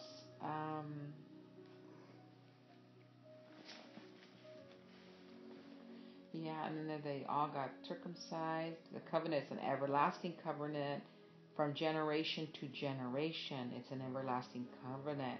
I will always be your God and the God of your descendants after you, and I will give the entire land of Canaan where you now live as a foreigner to you and your descendants. It will be their possession forever, and I will be their God. But there's a term of that covenant. That covenant says you have to be circumcised, right? Everyone in your household. So, One of the things struck me so like you say, you tie a string around your finger to remember God. But if you tie a string around your pee-pee, you get a cut. Every time you go to the bathroom, you always remember your covenant with God. Oh. That you're supposed to rest on Saturday and enjoy and and worship. That you're under holy ground. So it appears two things: spiritual and also the flesh remembers. Yeah, and then towards the end of the chapter, where it said the three. He was sitting at the entrance of his tent on the hottest day, and he noticed 3 men standing nearby. Okay, there's 3 men, and then over here he said, he calls him my Lord. He said, if it pleases you, stop here for a while and rest while water's brought to wash your feet. So, I mean, there were 3 men, but he says my Lord. He calls him my Lord.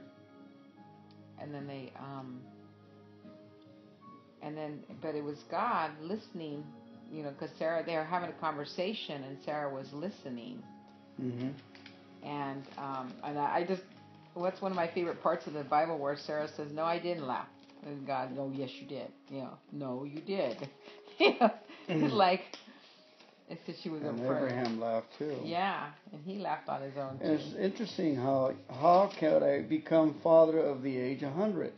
When he said it, he already calculated that by the time the baby would be born, he would be 100. But right now, when he said that right here, he was still 99. Yeah. And it's interesting how he calculated that. It's going to take months. about a year, and it's interesting that how. Yeah. And I always heard it was 20 years after they had Isaac, from when God told them, you'll be a father of many nations. Remember earlier we read that last. So 10 years had passed and the promise hadn't happened, and that's when they decided to conjure up their own plan. So you're saying that they had 10 years of calling him Abraham before it came to pass? And Sarai when he changed her names? Mm-hmm. That's not where I was going, but that's a good point. Where were you going? I'm just saying that it had been 10 years, and they said we got to do this on our own. We got to get in here, create a baby, and 10 years had passed. Okay, right here it says when he was 99 years old, the Lord appeared to him, and Abram fell to the ground, so he was still named Abram. Right. At 99.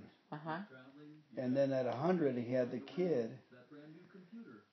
So it wasn't. I was wrong. It wasn't 10 years of calling him. The Lord, at 89, the Lord did not appear to him. Right. Well, I will confirm my covenant generation, and then God said to Abraham, "You're responsible." Wait a minute. Where does it say he changed his name, Anna? Over here. What age? Let's see. Okay, no, yeah, right here, the next verse, it says, you will be called Abram. Instead, you will be called Abraham. At 4, verse 4, 12:4, 17:4.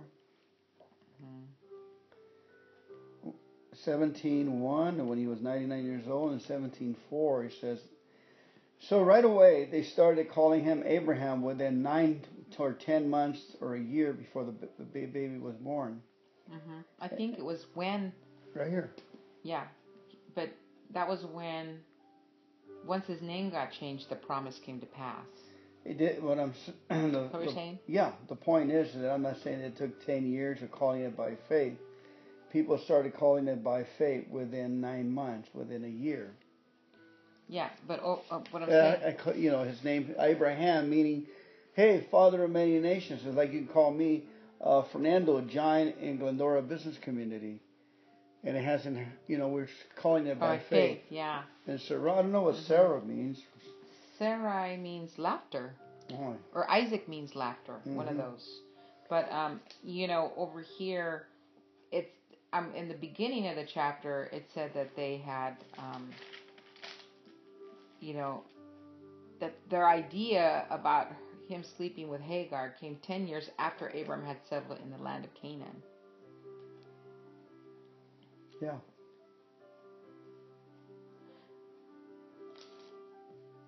But Sarai means princess.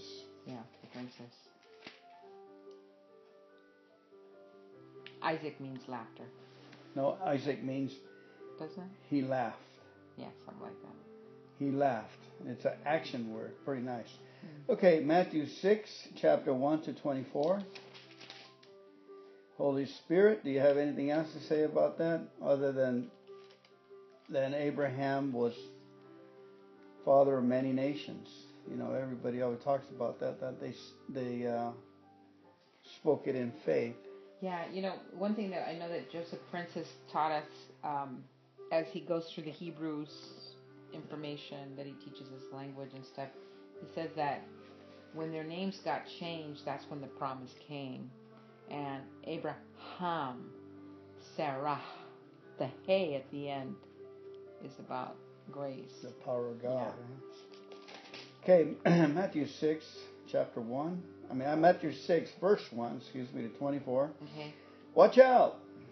Don't you do good deeds publicly to be admired by others, for you will lose the reward from your Father in heaven. When you give to someone in need, don't do as the hypocrites do, blowing trumpets in the synagogue and streets to call attention to their acts of charity. If I, Jesus, tell you the truth, they have received all the reward they will ever get. But when you give to someone in need, don't let your left hand know what your right hand is doing.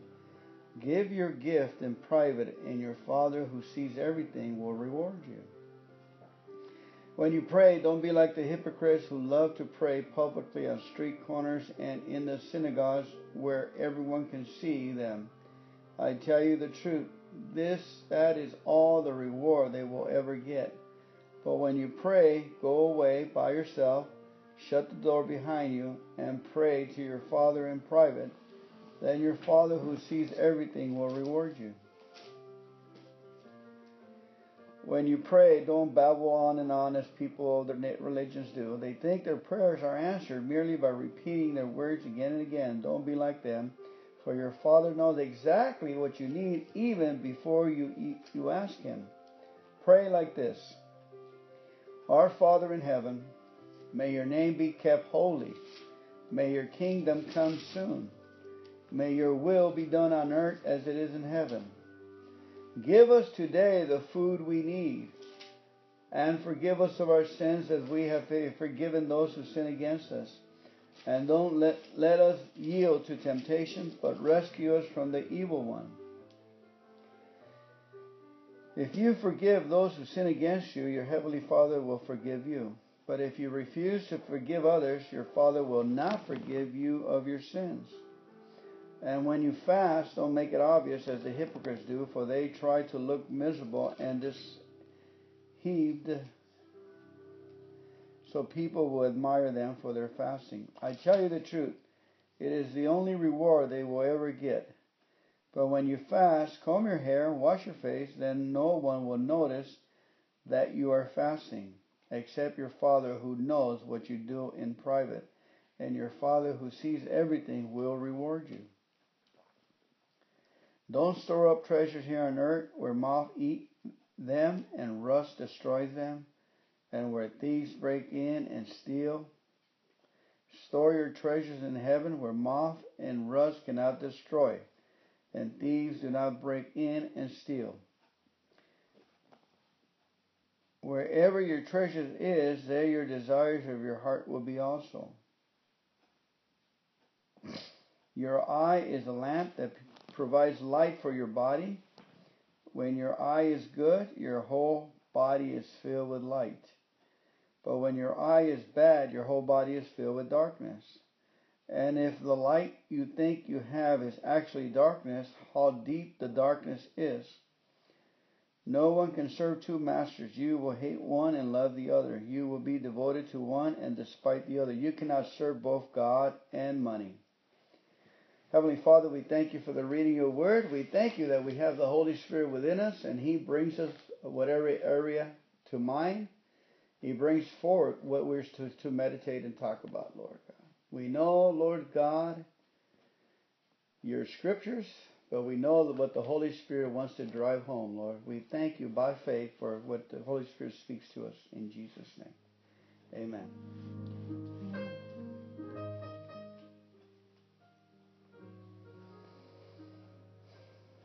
The thing that stood out for me was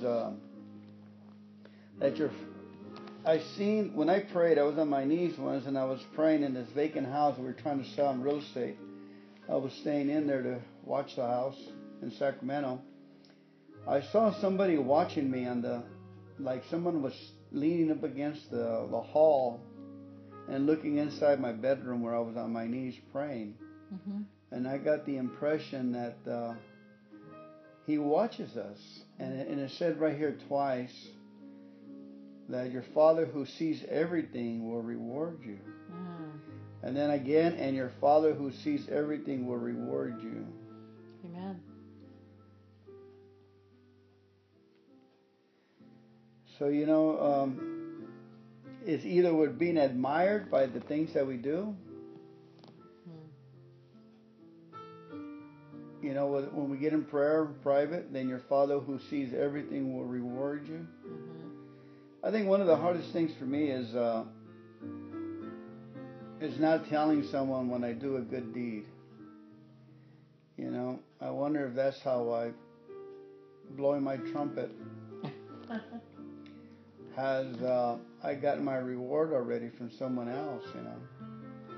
But when you give your gift in private, and your Father who sees everything, and it actually says it 2-3 times, your Father who sees everything will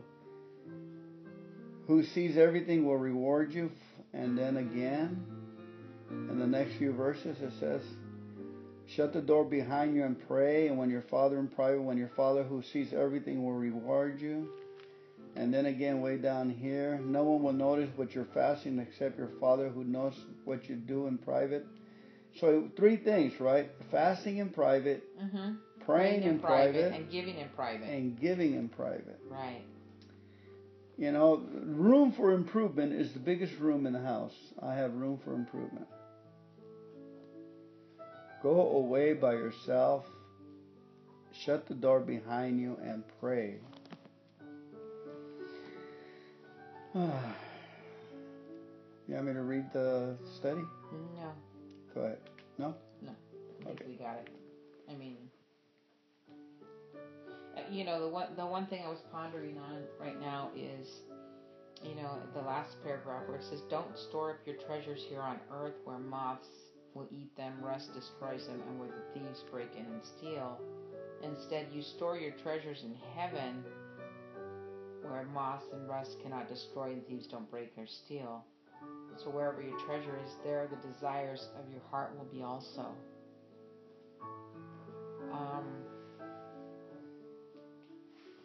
It sounds like we need not put a lot of emphasis on... Oh, you know, you just showed me something I haven't seen before. 22 is right in between those 2 verses you just mentioned. So 22 is like an explanation, another way to see it. It says, provide light for your body. When your eye is good, the whole body is filled with light. In other words, if you lust for the worldly things, amen, yeah. When your eye is bad, your whole body is filled with darkness. And if the light you think you have is actually darker, how deep that darkness is. So you brought it to my attention that as we expect Jesus to return, if we believe it, our treasure is in heaven. We will beam with light, our body, and our treasures will still be well taken care of, being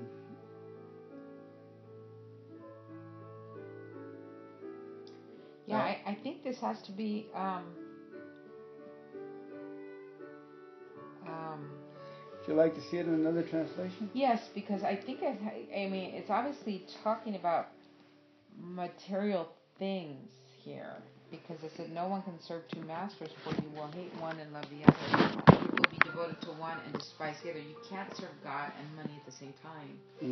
So, but I don't think it means you can't have a nice car or you can't have a nice house. I don't think that's what it means.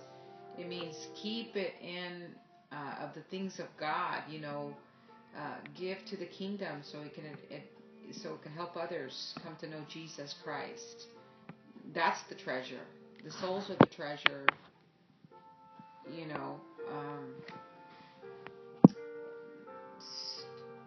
So you can't be, you can be a famous person, but you're tithing constantly and you're giving to the things of the poor. God will prosper you. Doesn't mean you can't do that, but I think it's when you get so consumed with the money that's where your heart becomes of the things of the world, the things of the lust of the world, the pride of the world, those things.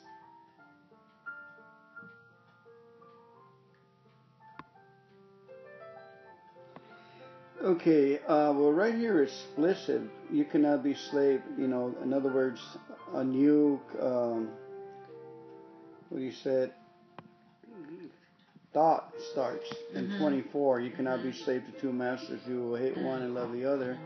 You will be loyal to one and despite the other. You cannot serve both in life. This is why I tell you, do not be worried of food and drink. Okay, so right here in this version, Good News Testament splits the thought pattern at verse 24, and in this Bible it kept it here. So we thought they're connected, okay? So that's a good thing.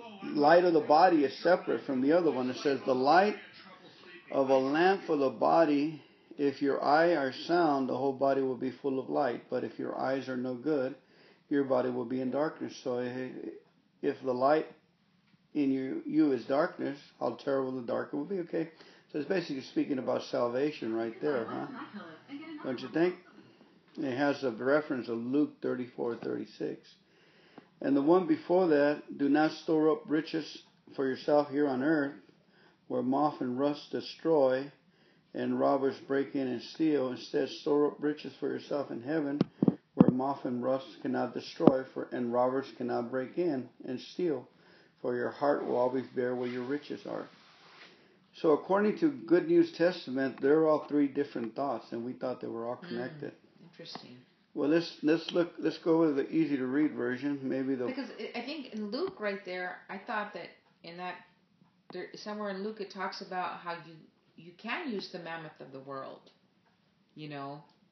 Yeah, to be friends with. To be friends with it, so that you can, you know, use it for the kingdom, I guess. Yeah, Luke 12:33, 34, 11, 34, 36, and 16, 13. Don't save treasures for yourself here on earth. Easy to read version. Moth and rust will destroy them, and thieves can break into your house and steal them. Instead, save your treasures in heaven, where they cannot be destroyed by moth or rust, and where the thieves cannot break in and steal them. Your heart will be where your treasure is. You know, that's a great scripture for the second coming of Jesus Christ, you know. The only source of light for the body is the eye. If you look at people and want to help them, you will be full of light. But if you look at people in a selfish way, you will be full of darkness. And if the only light you have is really darkness, you have the worst kind of darkness. You cannot serve two masters at the same time. You will hate one and love the other, or you will be loyal to one and not care about the other. You cannot serve God and money at the same time. How about the Message Bible? Let's see what the Message has to say. It says right here, don't hoard treasures down here where it gets eaten by moth and corroded by rust, or stolen by burglars. Stockpile treasures in heaven where it's safe from moth and rust. It's obvious, isn't it? The place where your treasure is the place where you most want to be and end up being. Your eyes are windows in your body. If you open your eyes wide in wonder and belief, your body will be filled with light, wonder and belief. I like that. If you live squinty eye in greed and distrust, your body is dank and stellar. You'll pull the blinds on your own windows. What a dark life you will have. You can't worship two gods at once, loving one God, and you end up hating the other. Adoration of one feeds contempt for the other. You can't worship God and money both. Okay. There's only one more, but we don't have that here.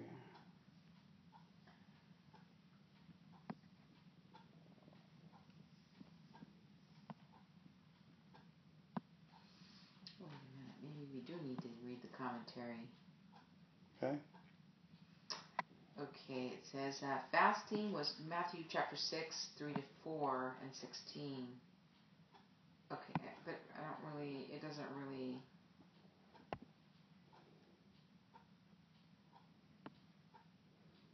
It's really not going into that.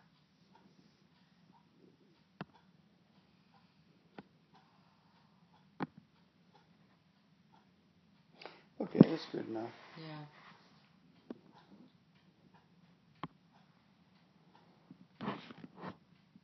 But kind of that last thing about the eye is your eye is a lamp to provide light for your body. So, you know, it's kind of like, be careful what you see, what you have your eyes on. Okay, well, you're right. Well, you know how the other two versions shed light on it. You know, it's probably talking about giving. Don't store up yourself treasures on earth. You know, where rust and the sword break in. But store up yourself treasures in heaven. How do you do it? By giving it away. Where neither moth nor rust destroy. Well, how else are you going to save it, right? Yeah, but because the scripture does say when you give to the Lord, He'll pay you back with interest. Yeah.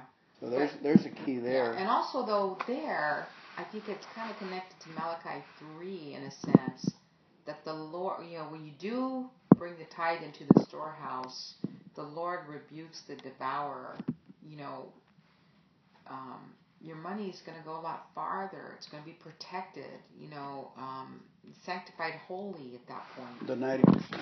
Yeah.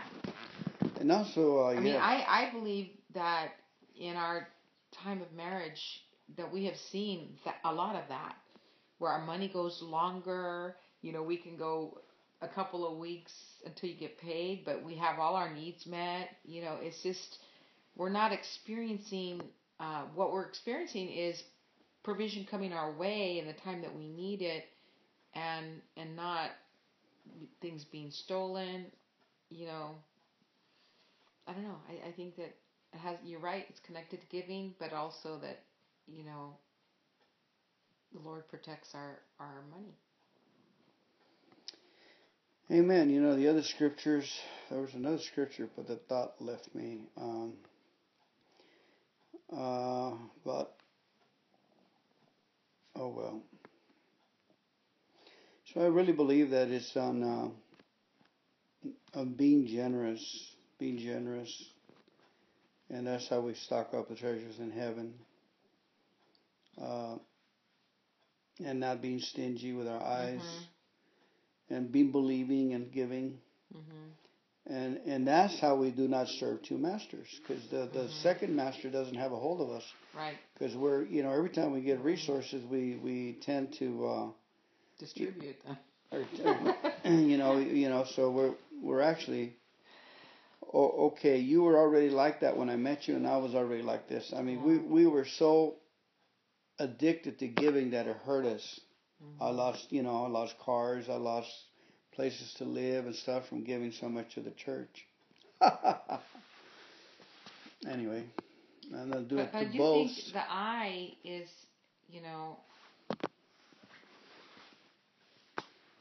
what are you looking at? Well, the eye is the attitude, to be full of, if you're going to be... Not greed, it said greed and... How is our Heavenly Father? Our Heavenly Father gives rain and sun to the just and the unjust, He gives them their benefits that they can experience. He doesn't hold back to them. Their own actions, their own words is what hurts them. But the overall mercy and benefits are there. So I believe He wants us to be like replenishing our resource. He's given us a key how to replenish the resources. Our resources. Protect our resources. Yeah, in heaven. Yeah. And I'm sure we're pretty stockpile in there, you and I, because we have, one of the things is evident is that we have joy and peace and hope, believing, when times get hard. We encourage each other. Keep believing, keep hope. Don't get, stay like little kids. Our Father in heaven will take care of us. Amen. His benefits are all over us. That's right. It's... Okay. All right, Psalm 7, 1 through 17. Pray for justice today as you read Psalm 7. Thank the Lord for the day when He will right every wrong. Amen. Yes, Lord, we ask you to right every wrong. Yes, Lord, we thank you for Psalm 7. Yes, I come to you for protection, O Lord, my God. Save me from my persecutors. Rescue me.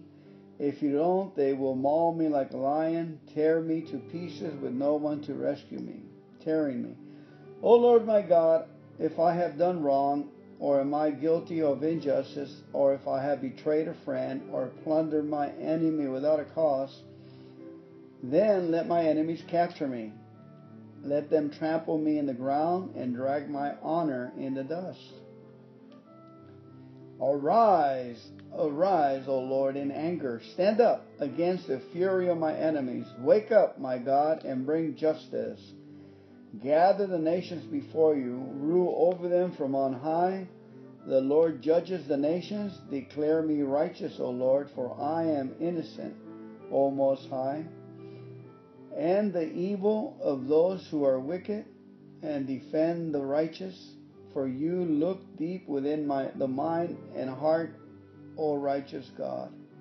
God is my shield, saving those whose hearts are true and right. God is an honest judge. He is angry with the wicked every day.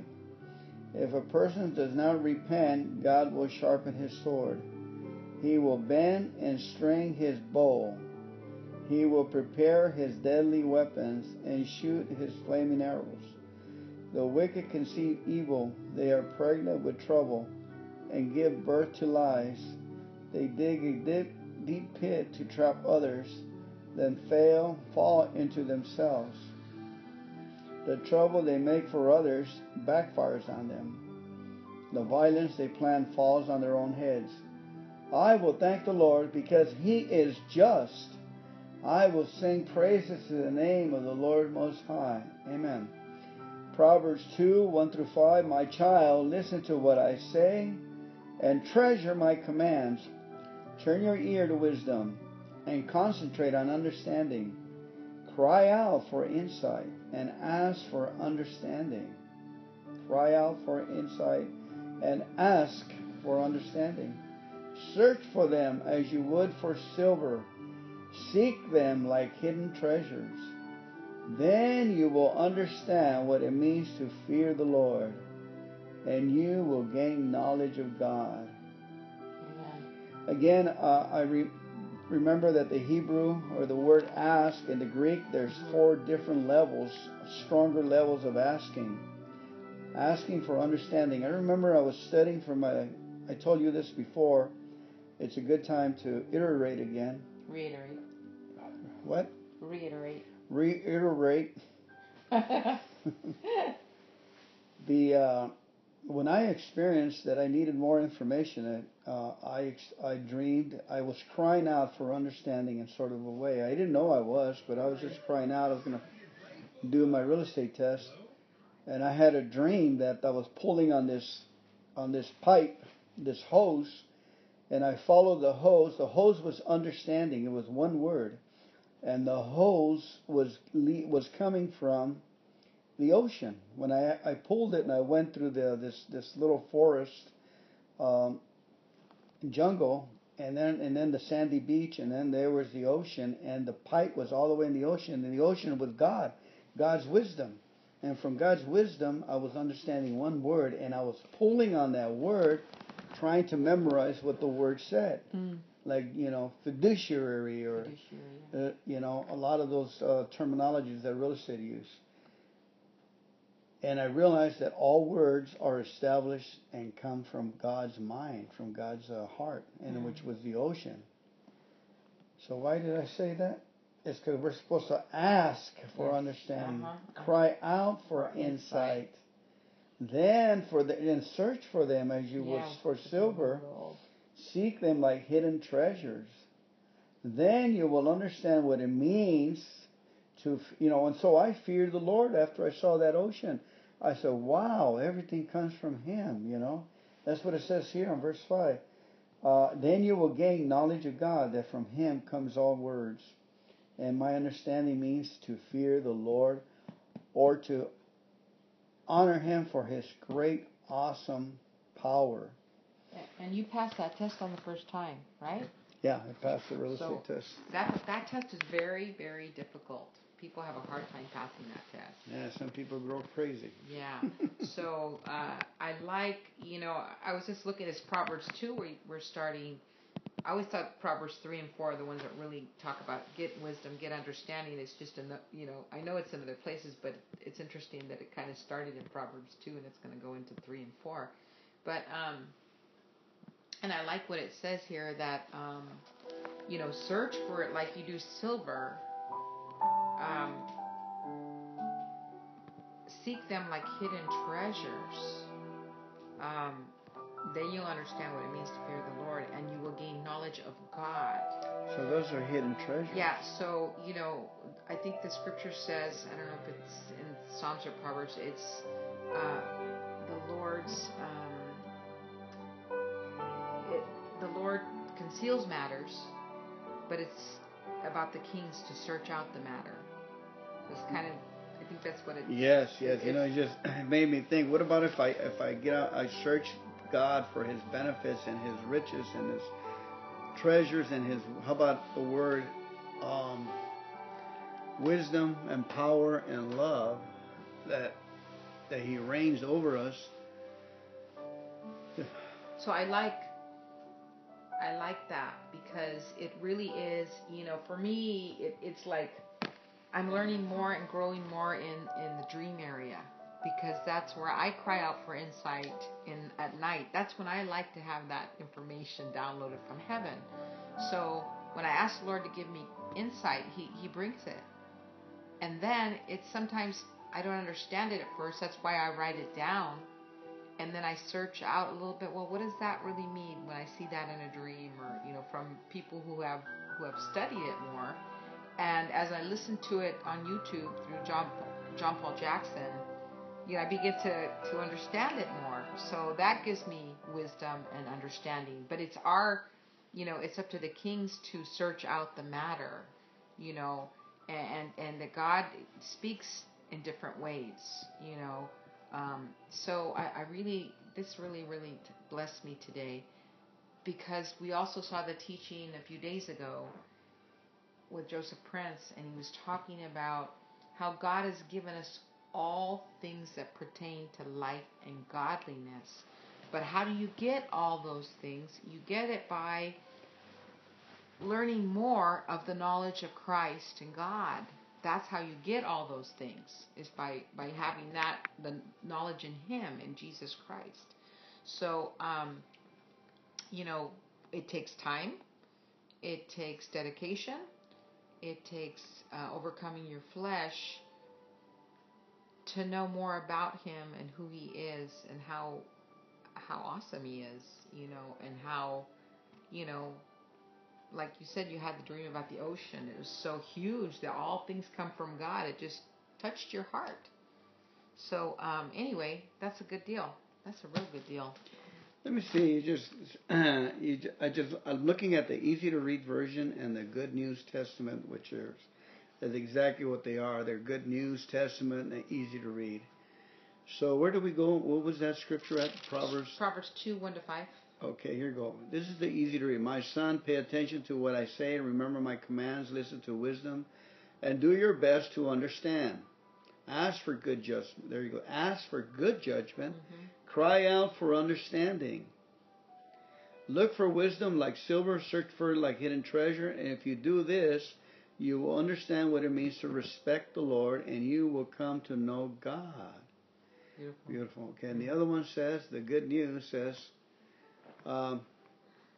my child, learn what I teach you and never forget what I tell you. Listen to what is wise and try to understand it. Yes, beg for knowledge, plead for insight. Look for it as hard as you would do for silver or some hidden treasure. If you do, you will know what it means to fear the Lord, and you will succeed learning about God. Amen. That is really powerful. Look at 6. It is the Lord who gives wisdom. From Him comes knowledge and understanding. He provides help and protection for those who are righteous and honest. He will protect those who treat others fairly and guard those who are devoted to Him. If you listen to me, you will know what is right, just, and fair. You will know what you should do. You will become wise, and your knowledge will give you pleasure. Your insight and understanding will protect you and prevent you from doing the wrong thing. They will keep you away from people who stir up trouble by what they say, those who have abandoned a righteous life to live in the darkness of sin, those who find pleasure in doing wrong and who enjoy senseless evil, unreliable people who cannot be trusted. You will be able to resist any immoral woman who tries to seduce you and lead you on the wrong path. Isn't that beautiful? Yeah, it says, my child, don't forget what I teach you. Always remember what I tell you to do. My teaching will give you a long and prosperous life. Never let go of loyalty and faithfulness. That's 1, 2, 3. And time around your neck. That's okay, we're into 3 already. Okay, well, we're getting ahead of ourselves. Actually, but that is very, very amazing, because it says keep your eyes on the Word. Keep your eyes on the Word of God. It's given us solid information that once the Word is established in your heart, you cannot lose it. Like if you cry out for insight, how do you run this world that I don't want to be stumbling and messing up, and you cry and you seek, and 3 weeks you're pounding in heaven, and that's begging and shouting and crying. Yeah, you want to know. Yeah, That because you have the time. He's given us that kind of tenacity to ask and to seek, and then within 3 or 4 weeks, He'll answer you, and then you'll be changed forever. You have you've gone into the heavens and brought back something, some kind of sanctification that will keep you. Amen. That's good stuff. Wow, it's a heavy duty. Amen. Thank you, Heavenly Father. Lord, we ask you and seek you with all our heart and mind and soul. Lord, please honor the time that we spend seeking your word and sifting your word, Lord God, that we may find gold nuggets. Yes, Lord. And Lord, we just fear you, and we ask you, Lord God, for that knowledge of God, Lord, that we may know you, Lord, and be established in your knowledge and your fear, Lord, that we may fear you and know you how your words work, Lord. Thank you, Father, for establishing Jesus Christ in our hearts and knowing him thoroughly and freely in Jesus' name. Amen. Amen. Have a good study, babe. Good deal. Father in heaven, we thank you for today's reading. We ask your presence, Lord God, in today's word. You are our daddy. Thank you for supplying all our needs according to your riches in glory by Christ Jesus. Thank you for making us aware of our benefits, and Lord, making us aware of the godly skills you have given us and the knowledge you have given us. Help us to use, Lord God, the best things you have given us for the purpose in life, Lord. All our skills. We thank you for those skills. In Jesus' name. Amen. All right. Genesis 18:16 through 19:38. Then the men got up from their meal and looked out toward Sodom. As they left, Abraham went with them to send them on their way. Should I hide my plans from Abraham? The Lord asked. For Abraham will certainly become a great and mighty nation, and all the nations of the earth will be blessed through him. I have singled him out so that he will direct his sons and their families to keep the way of the Lord by doing what is right and just. Then I will do for Abraham all that I have promised. So the Lord told Abraham, I have heard a great outcry from Sodom and Gomorrah. Sodom and Gomorrah. Because their sins is so flagrant. I am going down to see if their actions are as wicked as I have heard. If not, I want to know. The other man turned and headed towards Sodom, but the Lord remained with Abraham. Interesting. The other man turned and headed towards Sodom, but the Lord remained with Abraham. Abraham approached him and said, Will you sweep away both the righteous and the wicked? Suppose you find 50 righteous people living there in the city. Will you still sweep it away and not spare it for their sakes? Surely you wouldn't do such a thing, destroying the righteous along with the wicked. Why you should be treating the righteous and the wicked exactly the same? Surely you wouldn't do that. Should not the judge of all the earth do what is right? And the Lord replied, If I find 50 righteous people in Sodom, I will spare the entire city for their sake. Then Abraham spoke again, Since I have begun, let me speak further to my Lord, even though I am but dust and ashes. Suppose there are only 45 righteous people rather than 50. Will you destroy the whole city for lack of 5? And the Lord said, I will not destroy it if I find 45 righteous people there. Then Abraham pressed his request further. Suppose there are only 40. And the Lord replied, I will not destroy it for the sake of the 40. Please don't be angry, my Lord, Abraham pleaded. Let me speak. Suppose only 30 righteous people are found. And the Lord replied, I will not destroy if I find 30. Then Abraham said, Since I have dared to speak to the Lord, let me continue. Suppose there are only 20. And the Lord replied, "Then I will not destroy it for the sake of the 20."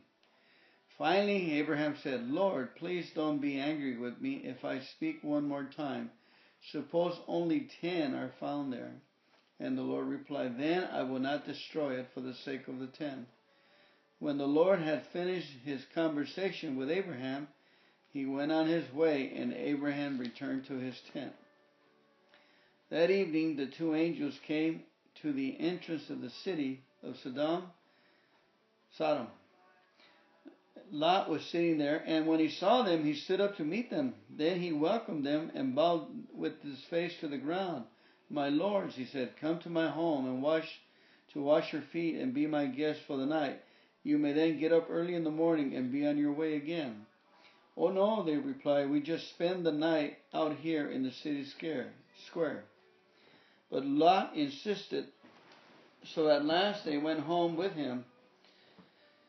Lot prepared a feast for them, complete with fresh bread made without yeast, and they ate. But before they retired for the night, all the men of Sodom, young and old, came from all over the city and surrounded the house. They shouted to Lot, "Where are the men who came to spend the night with you? Bring them out so we can have sex with them." So Lot stepped outside to talk to them, shutting the door behind him. "Please, my brothers, I beg you, don't do such a wicked thing. Look, I have 2 virgin daughters. Let me bring them out to you, and you can do with them as you wish. But please leave these men alone, for they are my guests and are under my protection." "Stand back," they shouted. "This fellow came to town as an outsider, and now he's acting like our judge. We'll treat you far worse than those other men." And they lunged toward Lot to break down the door. But the 2 angels reached out, pulled Lot into the house, and bolted the door. Then they blinded all the men, young and old, who were at the door of the house, so they gave up trying to get inside. Meanwhile, the angels questioned Lot, "Do you have any other relatives here in the city?" They asked, "Get them out of this place, your son-in-law, sons, daughters, or anyone else. For we are about to destroy this city completely. The outcry against this place is so great, it has reached the Lord and has sent us to destroy it. He has sent us." So Lot rushed out to tell his daughter's fiancés, "Quick, get out of the city. The Lord is about to destroy it." But the young man thought he was only joking. At dawn the next morning, the angels became insistent. "Hurry," they said to Lot. "Take your wife and your 2 daughters who are here. Get out right now, or you will be swept away in the destruction of the city." When Lot still hesitated, the angel seized his hand and the hand of his wife and 2 daughters and rushed them to safety outside the city, for the Lord was merciful. When they were safely out of the city, one of the angels ordered, "Run for your lives and don't look back or stop anywhere in the valley. Escape to the mountains, or you will be swept away." "Oh no, my lord," Lot begged. "You have been so gracious to me and saved my life, and you have shown such great kindness, but I cannot go to the mountains. Disaster would catch up to me there, and I would soon die. See, there's a small village nearby. Please let me go there instead. Don't you see how small it is? Then my life will be saved." "All right," said the angel. "I will grant your request. I will not destroy the little village, but hurry, escape to it, for I can do nothing until you arrive there." This explains why the village is known as Zoar, which means little place. Lot reached the village just as the sun was rising over the horizon. Then the Lord rained down fire and burning sulfur from the sky on Sodom and Gomorrah. He utterly destroyed them along with the other cities and villages of the plain, wiping out all the people and every bit of vegetation. But Lot's wife looked back as she was following behind him, and she turned into a pillar of salt.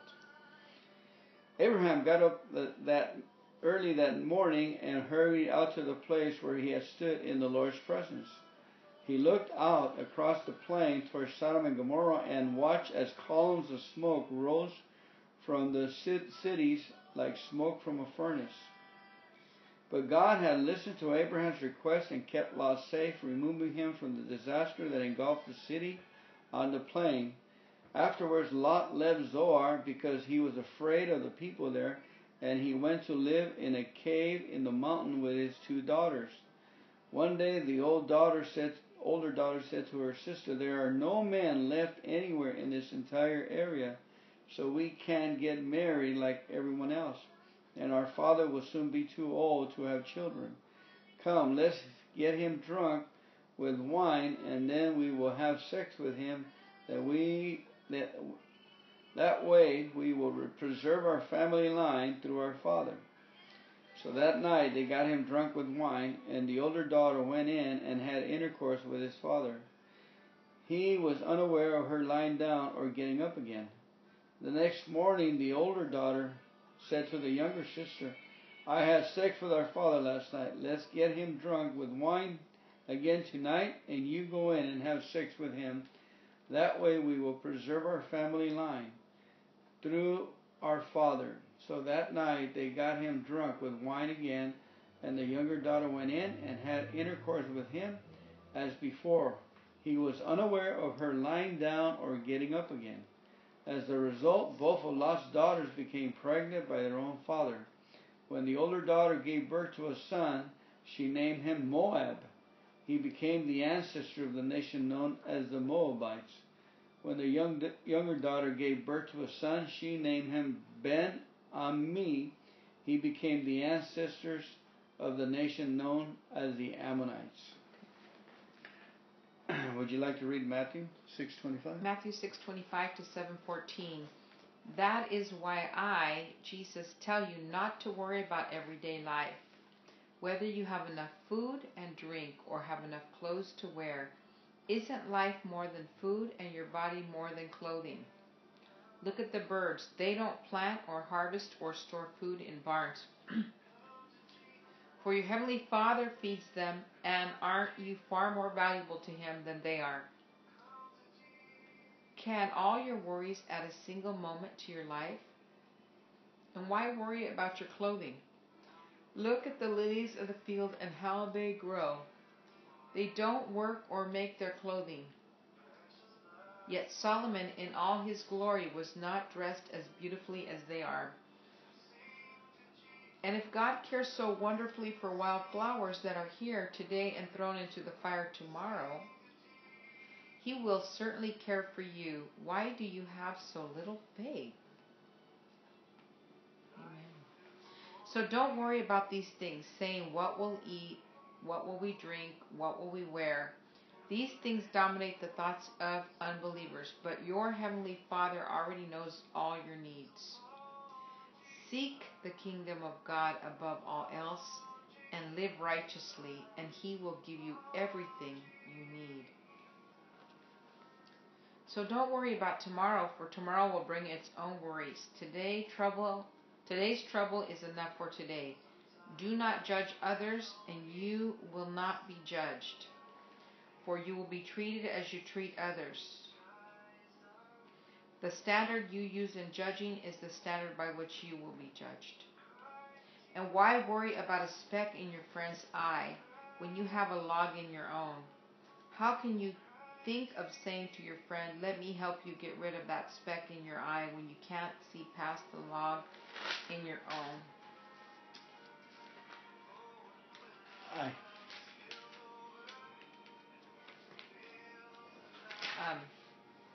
Eye. A speck in your own eye. What I say? Hypocrite, first get rid of the log in your own eye. Then you will see well enough to deal with the speck in your friend's eye. Don't waste what is holy on people who are unholy. Don't waste what is holy on people who are unholy. Don't throw your pearls to pigs.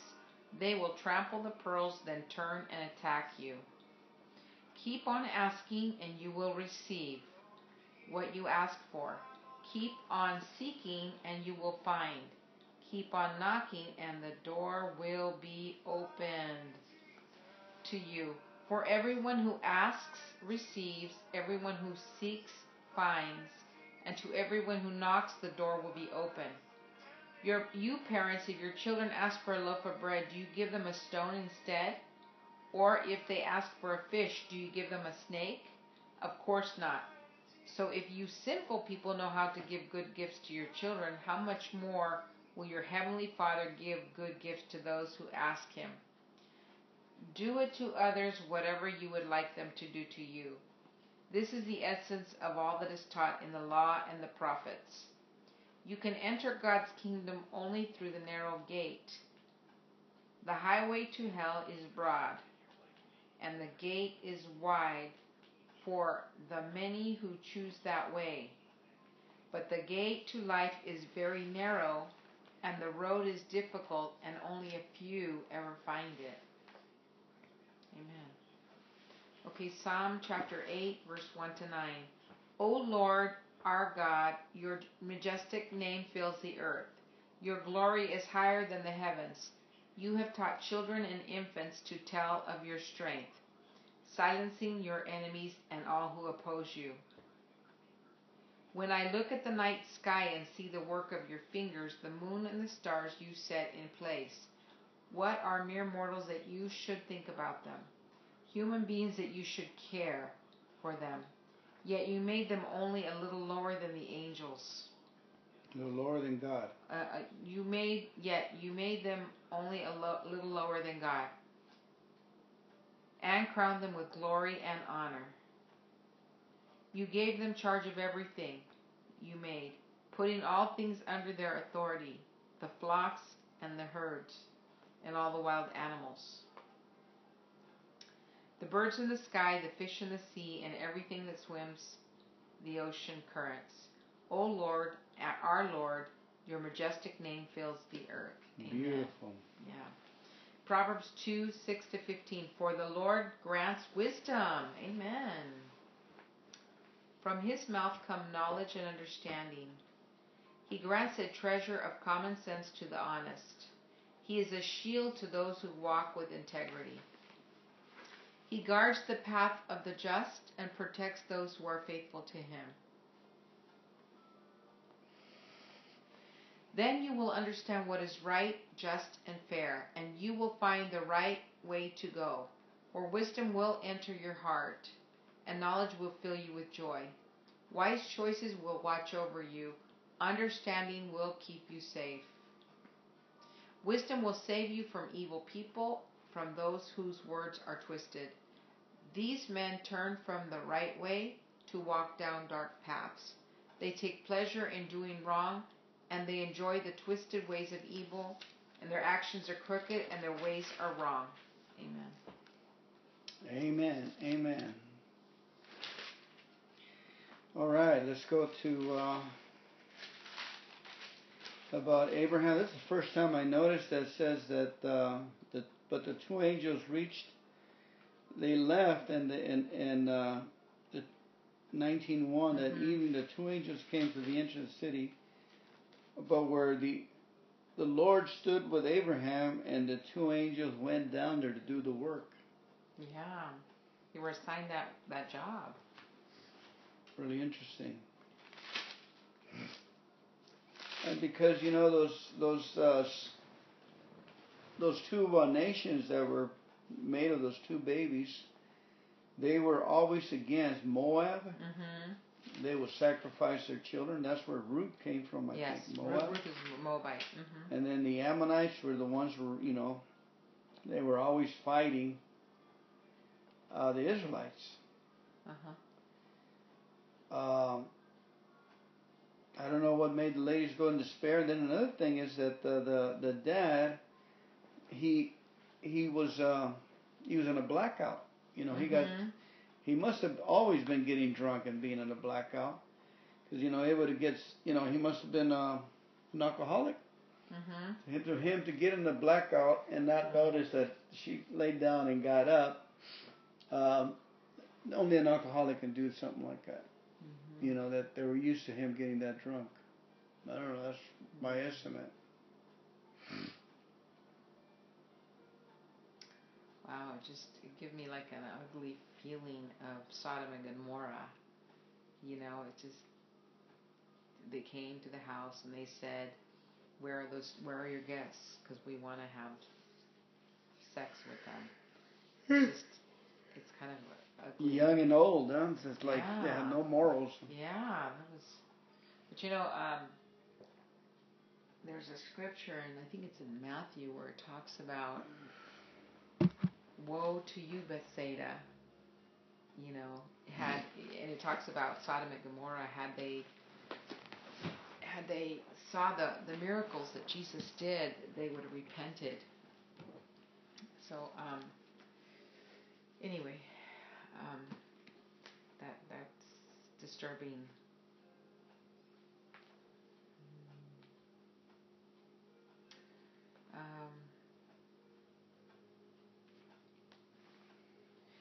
And then the other one, Matthew 6:33, seek you first the kingdom of God, and all these things all these things will be added unto you. Mm-hmm. I've been reading this for over 30 years, and I just understood something. Yeah. It says, why you of little faith? And then I just realized it's the same problem that we have today. The reason people don't have faith is because they don't read the Holy Scriptures. Amen. That's right. And I just realized that the reason people we work with don't have faith because they don't have enough in their tank to give them nourishment. Yeah. They had the Psalms available there. Wow.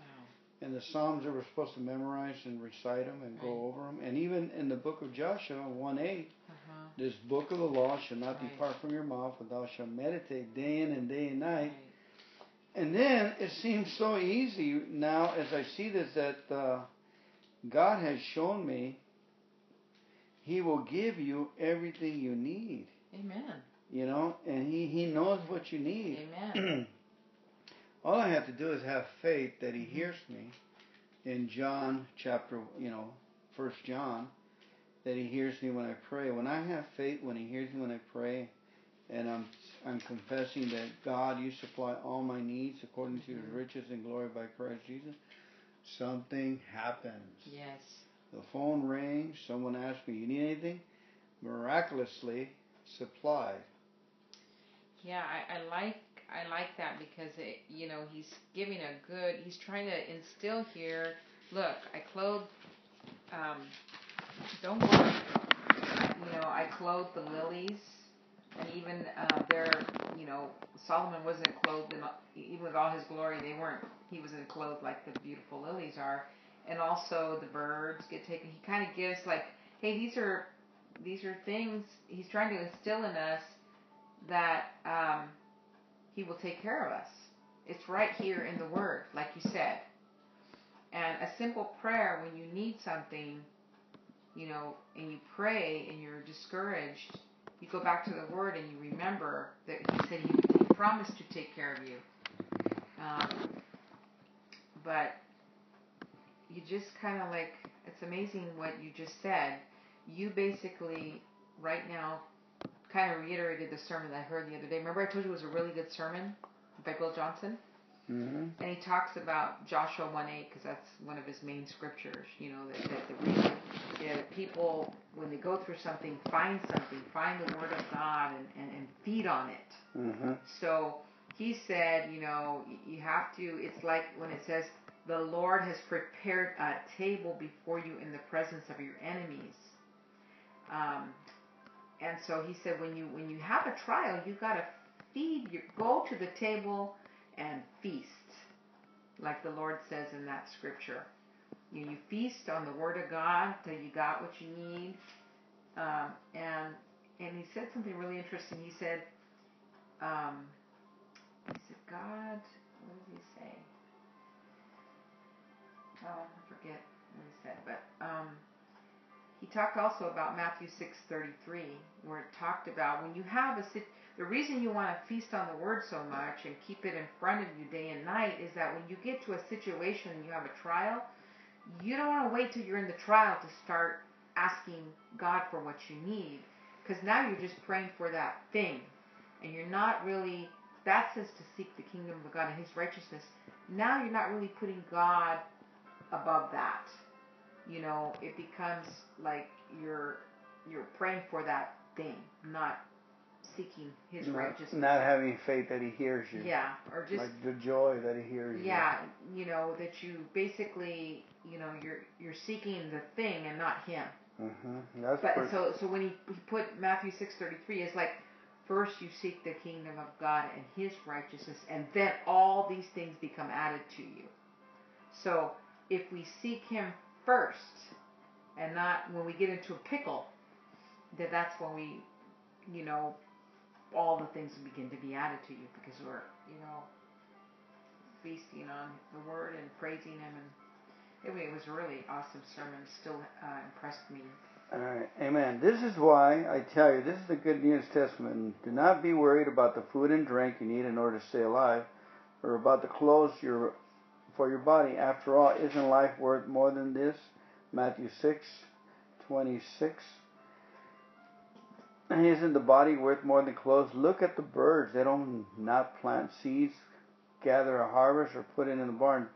Yet your Father in heaven takes care of them. Aren't you much worth more than birds? Can any of you live a bit longer by worrying about it? And why worry about clothes? Look how the field flower grows. They do not work or make clothes for themselves, but I tell you that not even King Solomon, with all his wealth, had clothes as beautiful as one of these flowers. It is God who clothes the wild grass that is here today and gone tomorrow and burned up in the oven. Won't He all the more surely clothe you?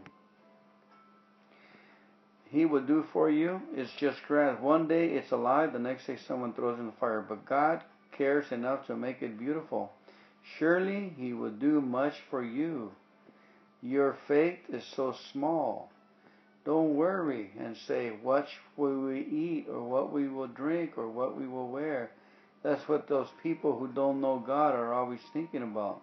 Don't worry, because your Father in heaven knows that you need all these things. What you should want most is God's kingdom and doing what He wants you to do. Then He will give you all these other things you need. So don't worry about tomorrow. Each day has enough trouble of its own. Tomorrow will have its own worries.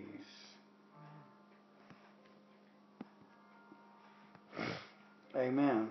Yeah, and I like this illustration. It says, you parents, if your children ask you for a loaf of bread, you give them a stone instead, or if they ask for a fish, do you give them a snake? Of course not. It says, so if you sensible people know how to give good gifts to your children, how much more will your heavenly Father give good gifts to those who ask Him? He's really trying to. That's in towards the end 9. 7:9. Oh yeah, I see it. Yeah. He's really trying to drive the point home. Hey,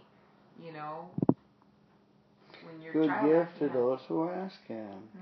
To do whatever you would like them to do. This is the essence of all that are taught in the line of the prophets.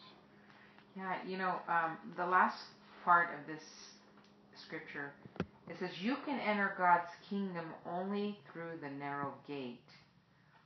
The highway to hell is broad, and its gate is wide for the many who choose that way. But the gateway to life is very narrow, and the road is difficult, and only a few ever find it. This particular scripture has always stayed with me ever since when I was watching Pastor Prince one time, and he talked about the scripture and how people take it. He talked about it in John. It's in John 10 also. Yeah. So anyway, this has always just stuck with me, because so many times people always say, narrow is the gate, like it's so hard to get to believe. The scripture says, believe in the Lord Jesus Christ and you will be saved. So obviously He's just saying that at the beginning it says that God's kingdom only through the narrow gate. So how am I going to say this? So the highway to hell is broad for those who choose that direction. That's if you choose Jesus, you're not going to go to that gate. If you choose him, you're going to go to heaven. So, but the part here that really opened up my eyes is it's the gateway to life. Okay, life more abundantly, right? That Jesus came to give. So now, it's narrow. I see that now. I see that. What you just said earlier was when people don't read their word, then it's hard to find the life that Jesus brought for you and access it. It's an access thing. And it says only if you ever find it. Because in Revelation, John said that there was an innumerable number in heaven from all nations, all from everywhere, and you couldn't even count the people that were in heaven from when he saw and had that vision. He was taken up, So that's not what the scripture says. There's, otherwise there'd be only a few people in heaven. That's not how this scripture works. Yeah, I was wondering about that. It's pretty strong language, and it's pretty evident that he says, it's going to be, the road is difficult, and only a few ever find it. So that's kind of hard to get something different out of that. But but he says that the kingdom is through you only enter it as a little child. You got to believe, So I really think it's talking more about having faith and believing in God, or working to get into the kingdom of God. Yeah, it is. Jesus has made our life easy, but we have to know Him and the finished work of the cross and what blessings came through that. And the way to, you feed on the Word and you see what He did, and therefore, you can have days on earth, from days of heaven here on this earth. Amen. So it's the thing. It's difficult, getting into your Bible, being, declaring the Word of God, taking time. I mean, I talk to people sometimes, and it's like, just to get them to declare a scripture, it seems like it's work for them, when the answer is already there for them, and you try to give them like a tool or a skill, or try to teach them that the Word of God is the truth and the way and the life. Amen. And that's through Jesus. Only knowing Jesus and His accomplished work brings down the kingdom. Okay. Amen. Let's pray. Heavenly Father, we thank you for the Holy Spirit. We thank you, Lord God. It's evident the Holy Spirit will bring us the truth and what we need to go over, Lord. I thank you for speaking to our hearts, Lord God, and giving us meat, new meat, Lord God, that we may know Thee, Lord, and sharpen our skills, Lord, that we may be ready when you send those with open hearts to receive your word, Lord. We thank you that you cover them with the blood of Jesus Christ, and you keep them safe. Lord, we thank you for those things in Jesus' name. Amen.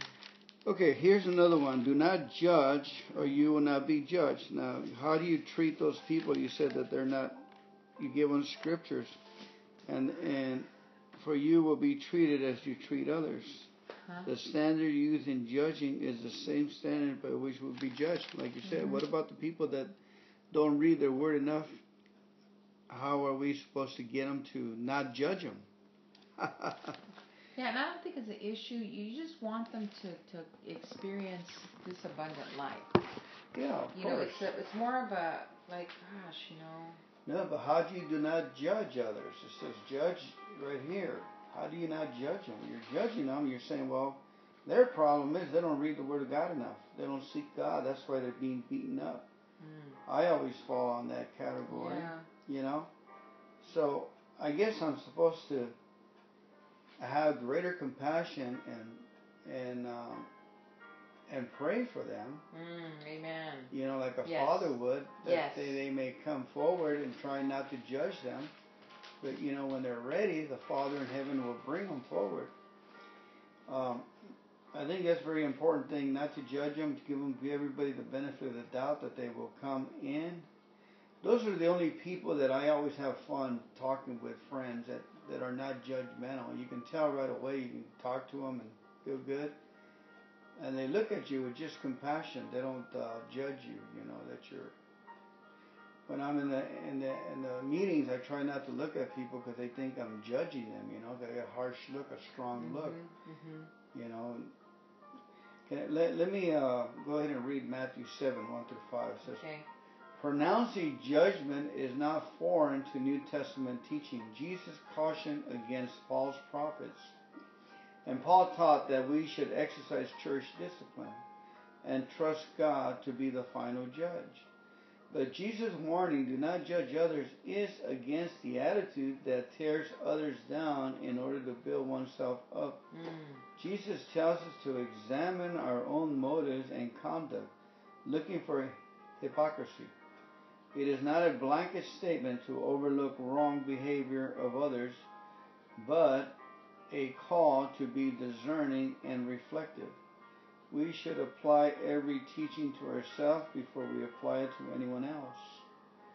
The trait in others that bother us are often the habits we see in our own lives.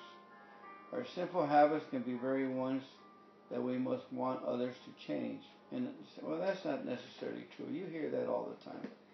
You know, that's somebody's opinion here. That's not necessarily true.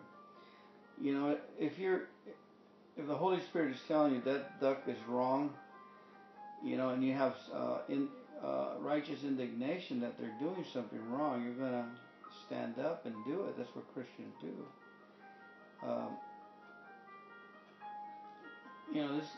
Some of these commentaries, they want to make you feel all of the time that you're guilty. But we're not guilty. We're a demonstration of God's righteousness living inside of us. We're being forgiven. I think here is because I think in Luke 6:37 it kind of talks a little bit about this as well. You know, it says, "Give and it shall be given back to you. Good measure, pressed down, shaken together, and running over, shall men get into your bosom." But I think the context of that scripture talks about not judging also. If you that read is about money. Well, how can it be that? But it sounds good. Pull it up. Well, it is. It's 2 Corinthians 8:9, right? 9:8 in that area. No, I'm talking about Luke 6. I know it, but it says, give and it shall be given to you. Good measure, pressed down, shaken together. With the same measure you give, it will be given back. So that's pretty good. I like that. That'll work. And, but okay, so what I'm getting at is that you're saying, well, you know, it's emphasizing here, do not judge others and you will not be judged. So I guess what we're saying is mercy, you extend mercy, mercy triumphs over judgment. Well, you know, you give a person so much, you know, there's an agreement. Anyway, all is good. Praise God. Thank you, Lord. I just bless others in Jesus' name. Amen.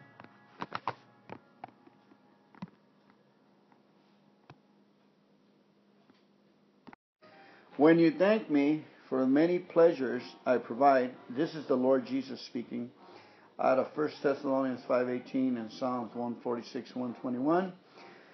When you thank me for many pleasures I provide, you affirm that I am God, from whom all blessings flow. When adversity may strike and you thank me anyway, your trust in my sovereignty is the showpiece of invisible realms. Fill up your spare moments of your life with praise and thanksgiving. This joyous discipline will help you live in the intimacy of my presence. It is impossible to praise or thank me too much, saith the Lord. As it is written, I inhabit the praises of my people. Sometimes your adoration is a spontaneous overflow of joy. in response to radiant beauty or rich blessings. At other times, your praise is more discipline and measure, an act of your will. I dwell equally in both types of praises. Thankfulness also is the royal road to draw near to me. A thankful heart has plenty of room for me. Amen. Now listen to some of my favorite music.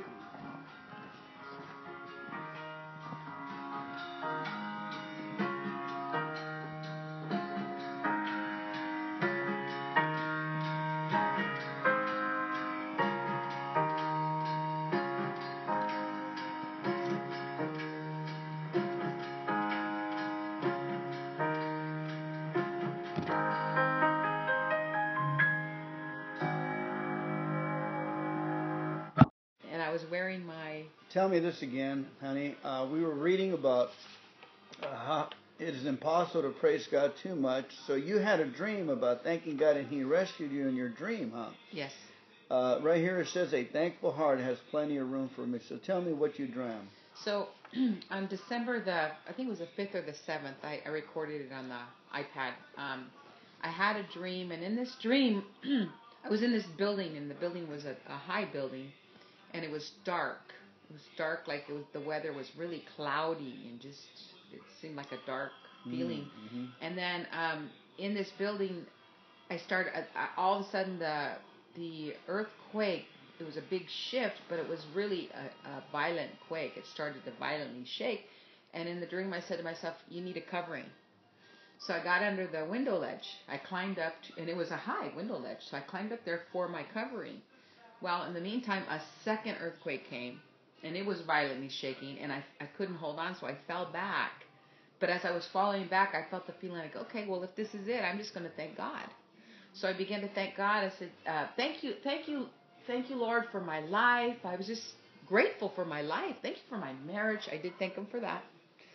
And as I did that, the water came gushing into the building. Okay, realized I was in a high building, so that's amazing that the water came into the high building. Like it felt like a lot of water rushing in, and as it was rushing in, a white boat showed up. It just showed up, but there was no driver or anything. It just showed up.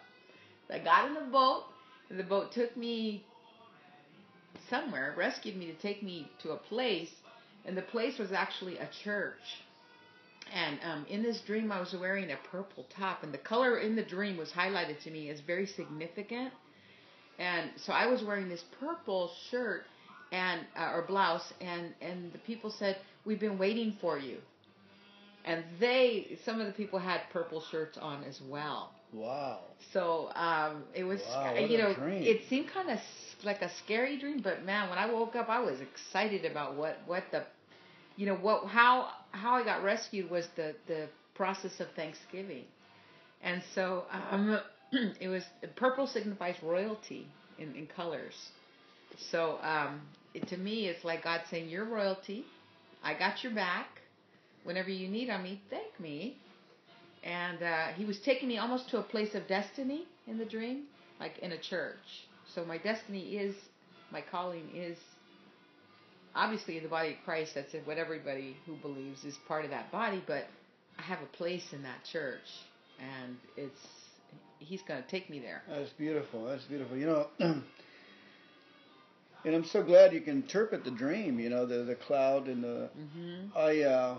When I was in Antioch, I had this guy with a big tattoo on the side of his neck, all the way up to his ear, around his half of his, and I forgot his name, but he came up, and I was in the desk, and we just finished the AA meeting, and he said, "Are you Fernando?" He goes, "Yeah." He goes, "I want you to sponsor me." And then he said, and I kind of kicked back, and I smiled, and I said, "You want me to sponsor you? Okay. I want you to lift up your hands and say, 'I am a misfit.'" And he clutched his fist, and he put them on the thing, and he leaned forward at me, and he looked at me. And then his face relaxed, and he said, "I'm a misfit." He relaxed a little bit, and he said, and then he said it a little louder, and then by the third time he said it, a smile came on his face. Uh-huh. Now, sometimes people say they've gotten mad at me. Uh-huh. You know, I used to tell people, say I am fine when they're Right. when they're drinking or when they're sick. I am good, and they come back and they say, what are you trying to do to me? So what do you think when I tell someone I am a misfit? Is that scriptural? Yes, it is. And the reason is, first of all, we've all come short of the glory of God. We're all sinned and come short of the glory of God. Right, the glory of God. So there's not one righteous, no. Right, that's true. However, what I'm doing is I'm recognizing, hey, I can't do this on my own strength, on my own self-effort. So by praising the Lord for my shortcomings, that allows His power to come into my life with peace, whether He's going to give me peace or He's going to fix the problem. Now, remember there's a scripture in with Paul about the thorn in the flesh. It says when he's weak, that allows the Lord to come in and rest on you. So when we're weak, that's actually a good place to be in our weakness, because it allows God to work in our lives. The other way, we're trying to fix it ourselves. We're trying to, do it on our own, and it'll never be the right thing, because the same test will come again, because He didn't allow the Lord to come in and be dependent on Him. So I believe that, and not only that, there's another scripture that says that we thank Him in all things. Not just the good stuff. I got a nice house, nice car. But you believe in that process because you have seen results in the process. That you didn't use worry, you used faith. Right. You used the tools that He had assigned you. And said, praise me for this situation. And over again. So do you make a list of all the things He's done for you in the past? Yes. I recall all the things. So you recommend that people write down the many times that God has taken them out of a situation? Right. Yeah. Whether it's a big one or a small one, bring into remembrance those things that the Lord has done for you, because the Scripture says, "Bring me into remembrance." What is it you need, my son or my daughter? Right. So. You begin to look at, hey, you rescued me from this mess, that mess, and no matter what I do or how short I fall, there's superabounding grace for that problem. The Bible says that where sin abounds, grace superabounds.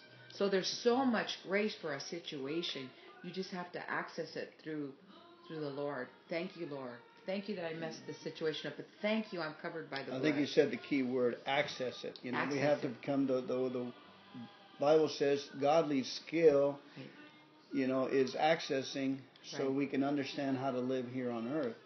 Understanding, the way I understand it, is to keep your hand from sin, which a lot of people sin, pornography, or even mocking. Gossip.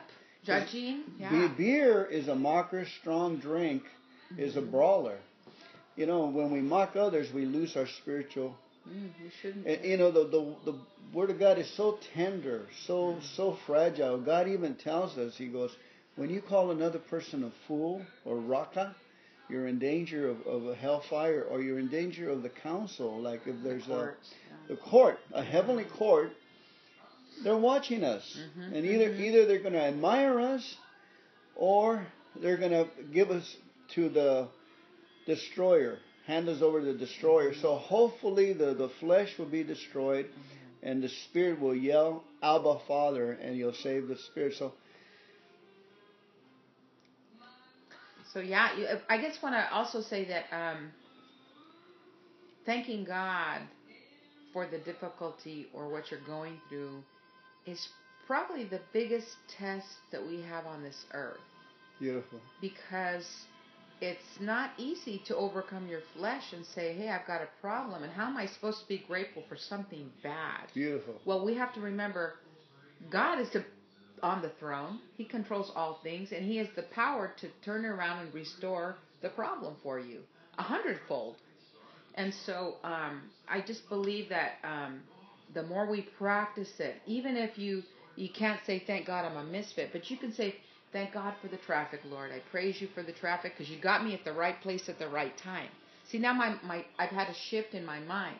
I'm not frustrated because I'm in the traffic. I'm saying, thank God, my God's got me at the right place at the right time. He's probably preventing an accident for me right now. I don't even know it. You just reminded me when I was working for Safeway out of Tracy, driving semi, and I had to make a delivery to Berkeley, California. Mm-hmm.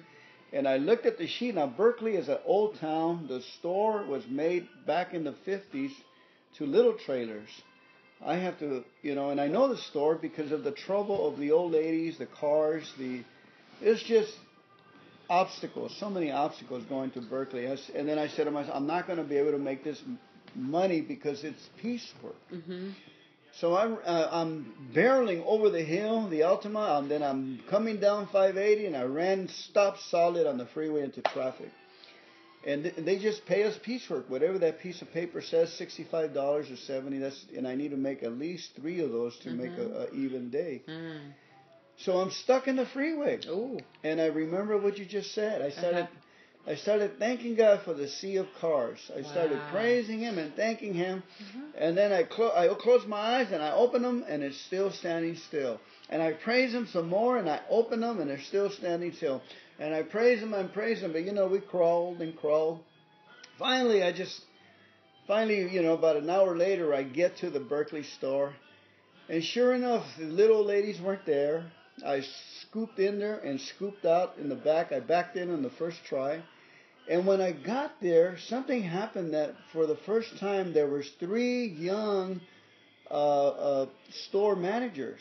And they each had a pallet jack. Wow. And they said, go take a break. We'll unload it for you. And what normally takes me an hour to unload and take the milk to the freezer box, the meat to the meat department, the produce to this, and they did it all for me. Hallelujah. I got out of there that hour that I took. Uh-huh. I was out of there and I got back in time like there was no traffic. Wow. Now you're telling me there isn't a God. So I have to write that one down. Here, I'm about to give you a pin because I'd like to ask you to put that in the journal for your book. But what I want to just close with is that, we start with the small thank yous in problems, and then we can a person that takes good counsel will, if it's a big problem, will begin to implement it right away, even though they don't understand it. But if you can't do that, you can't understand the concept. Start testing it by doing the small steps. Thank God for your mother-in-law. Thank God for your sister and brothers. Thank you that your feet hurt. Yeah, thank you that for your emotions are raw. Whatever. Just start small and begin to see God answer you. But what I want to say is I know that this is the way because on a consistent basis in this season that I'm in, God has been showing me through thanksgiving and praise is how He works. Mm-hmm. Because I know even I want to say 7 years ago when we first got married, I had the dream about the mountain. Okay, there was a big mountain in front of me. It had snow on top. I was in a building by myself. There was a big clear glass, and in that dream I knew that the mountain was going to come down, and that something bad was about to happen. It was a beautiful sunny day, but I saw this huge mountain was going to come through the window kind of thing. And then what happened was, as I began to praise the Lord in the dream, because that was my first instinct, I praise you, Lord, I thank you. And the next thing I know, I've been translated free of harm to Portland, Oregon, which we've got to visit, by the way, because Bobby and Carla are there. But I got translated to this peaceful little small country town. And as I was talking to people in the little, it was like a little shop where they sell jams and jellies, really country shop. I would say, hey, didn't you hear about what had happened? Not a person had heard anything that had happened. So that was another instance where it was very significant that God is teaching me the strategy here on this earth to get through life. So, but in this season right now, we're in January 17th. Last year, 2016, for maybe a few months, all I've been getting in my dreams, a theme of when I'm talking to people and I'm encouraging them, what's coming out of my mouth is we have to thank God for that situation. As I'm working with people, let's thank God for that. We have to thank God, So God is giving me the strategy for others. So not only for myself, but I'm to teach this to others. And you've been working with a Uber driver. Yes, lady? Uber driver, yeah. And she's like a single mother with a guy that drinks that I work with, and he couldn't get it, huh? Right. He's still drinking. Well, yeah, but she got it, and that's what matters, because her, she's carrying a big load. Amazing. They're able to keep the house up. Yeah, because Thanksgiving and praise. Amen. Amen. So be it. Thank you. Thank you for this interview. God bless you. Have a good day. Bye. We should have been,